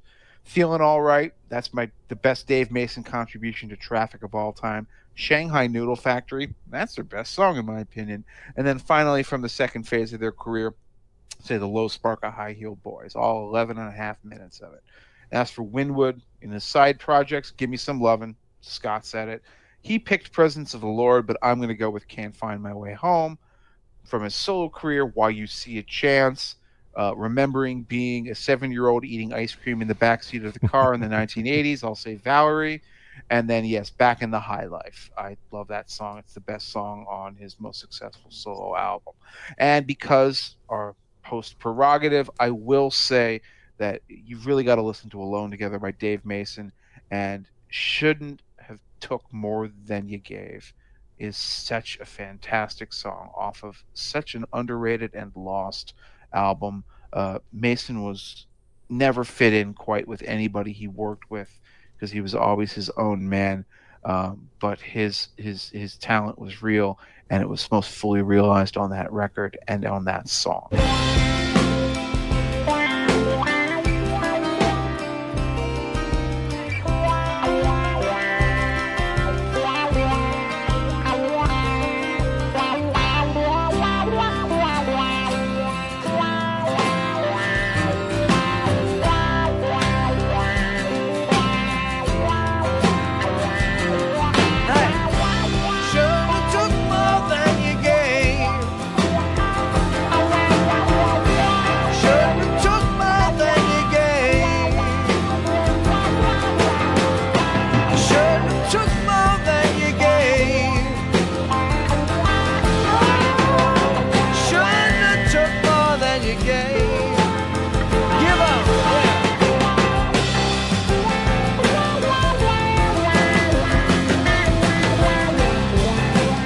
There we are, the Political Beats look at Traffic and Steve Winwood. We thank our guest, the Patrick Hotung Professor of Constitutional Law at the Georgetown University Law Center, where he directs the Georgetown Center for the Constitution. His upcoming book is The Original Meaning of the 14th Amendment. Its letter and spirit, available for pre-order now on Amazon, out in November 2021. Find him on Twitter at Randy E. Barnett. Randy Barnett, thank you so much for joining us once again here on Political Beats. It was my pleasure. Thanks very much for having me back. Great guest. Randy, thank you so much. Jeff, we have a busy month shaping up, so let's finish this, get back to the grindstone, and prepare for the next one. Yeah, I'm looking forward to revealing that I was born in the back of a Greyhound rolling down the highway. We'll find out about that next time. At Esoteric CD on Twitter. My name is Scott Bertram, at Scott Bertram on Twitter. Find us over on Patreon, patreon.com/politicalbeat. Support us, help the show stay ad-free. We appreciate all your assistance there. Entry-level, mid-level, and then upper-level choices for you to be involved with the program. Now, the part where we thank our Patreon supporters personally and individually for their support via Patreon, helping us keep this podcast ad-free, and for your patience over the past month or so. We say thank you Patrick Gorta, Lex Myers, Randy Neese, Todd Perkins, Daniel Drager, Kay Kinney, Mark Newman, Roy Gilbert, Robert Habich, Jerry Daly, Steele McWilliams, and James Hines. Thank all of you for being a part of our Patreon, supporting us, helping keep the podcast ad-free, and being just a part of this wonderful world of Political Beats. Patreon.com/politicalbeats for more info. Find the show at Apple Podcasts, Google Podcasts, Stitcher, TuneIn, subscribe, leave reviews. Share it to friends, share with friends. NationalReview.com as well. Find us on Facebook. We're on Twitter at political_beats. This has been a presentation of National Review. This is Political Beats.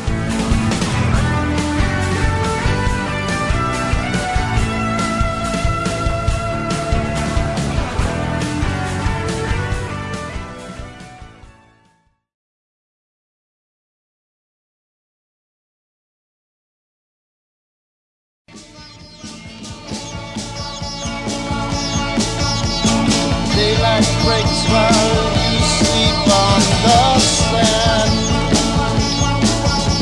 A seagull is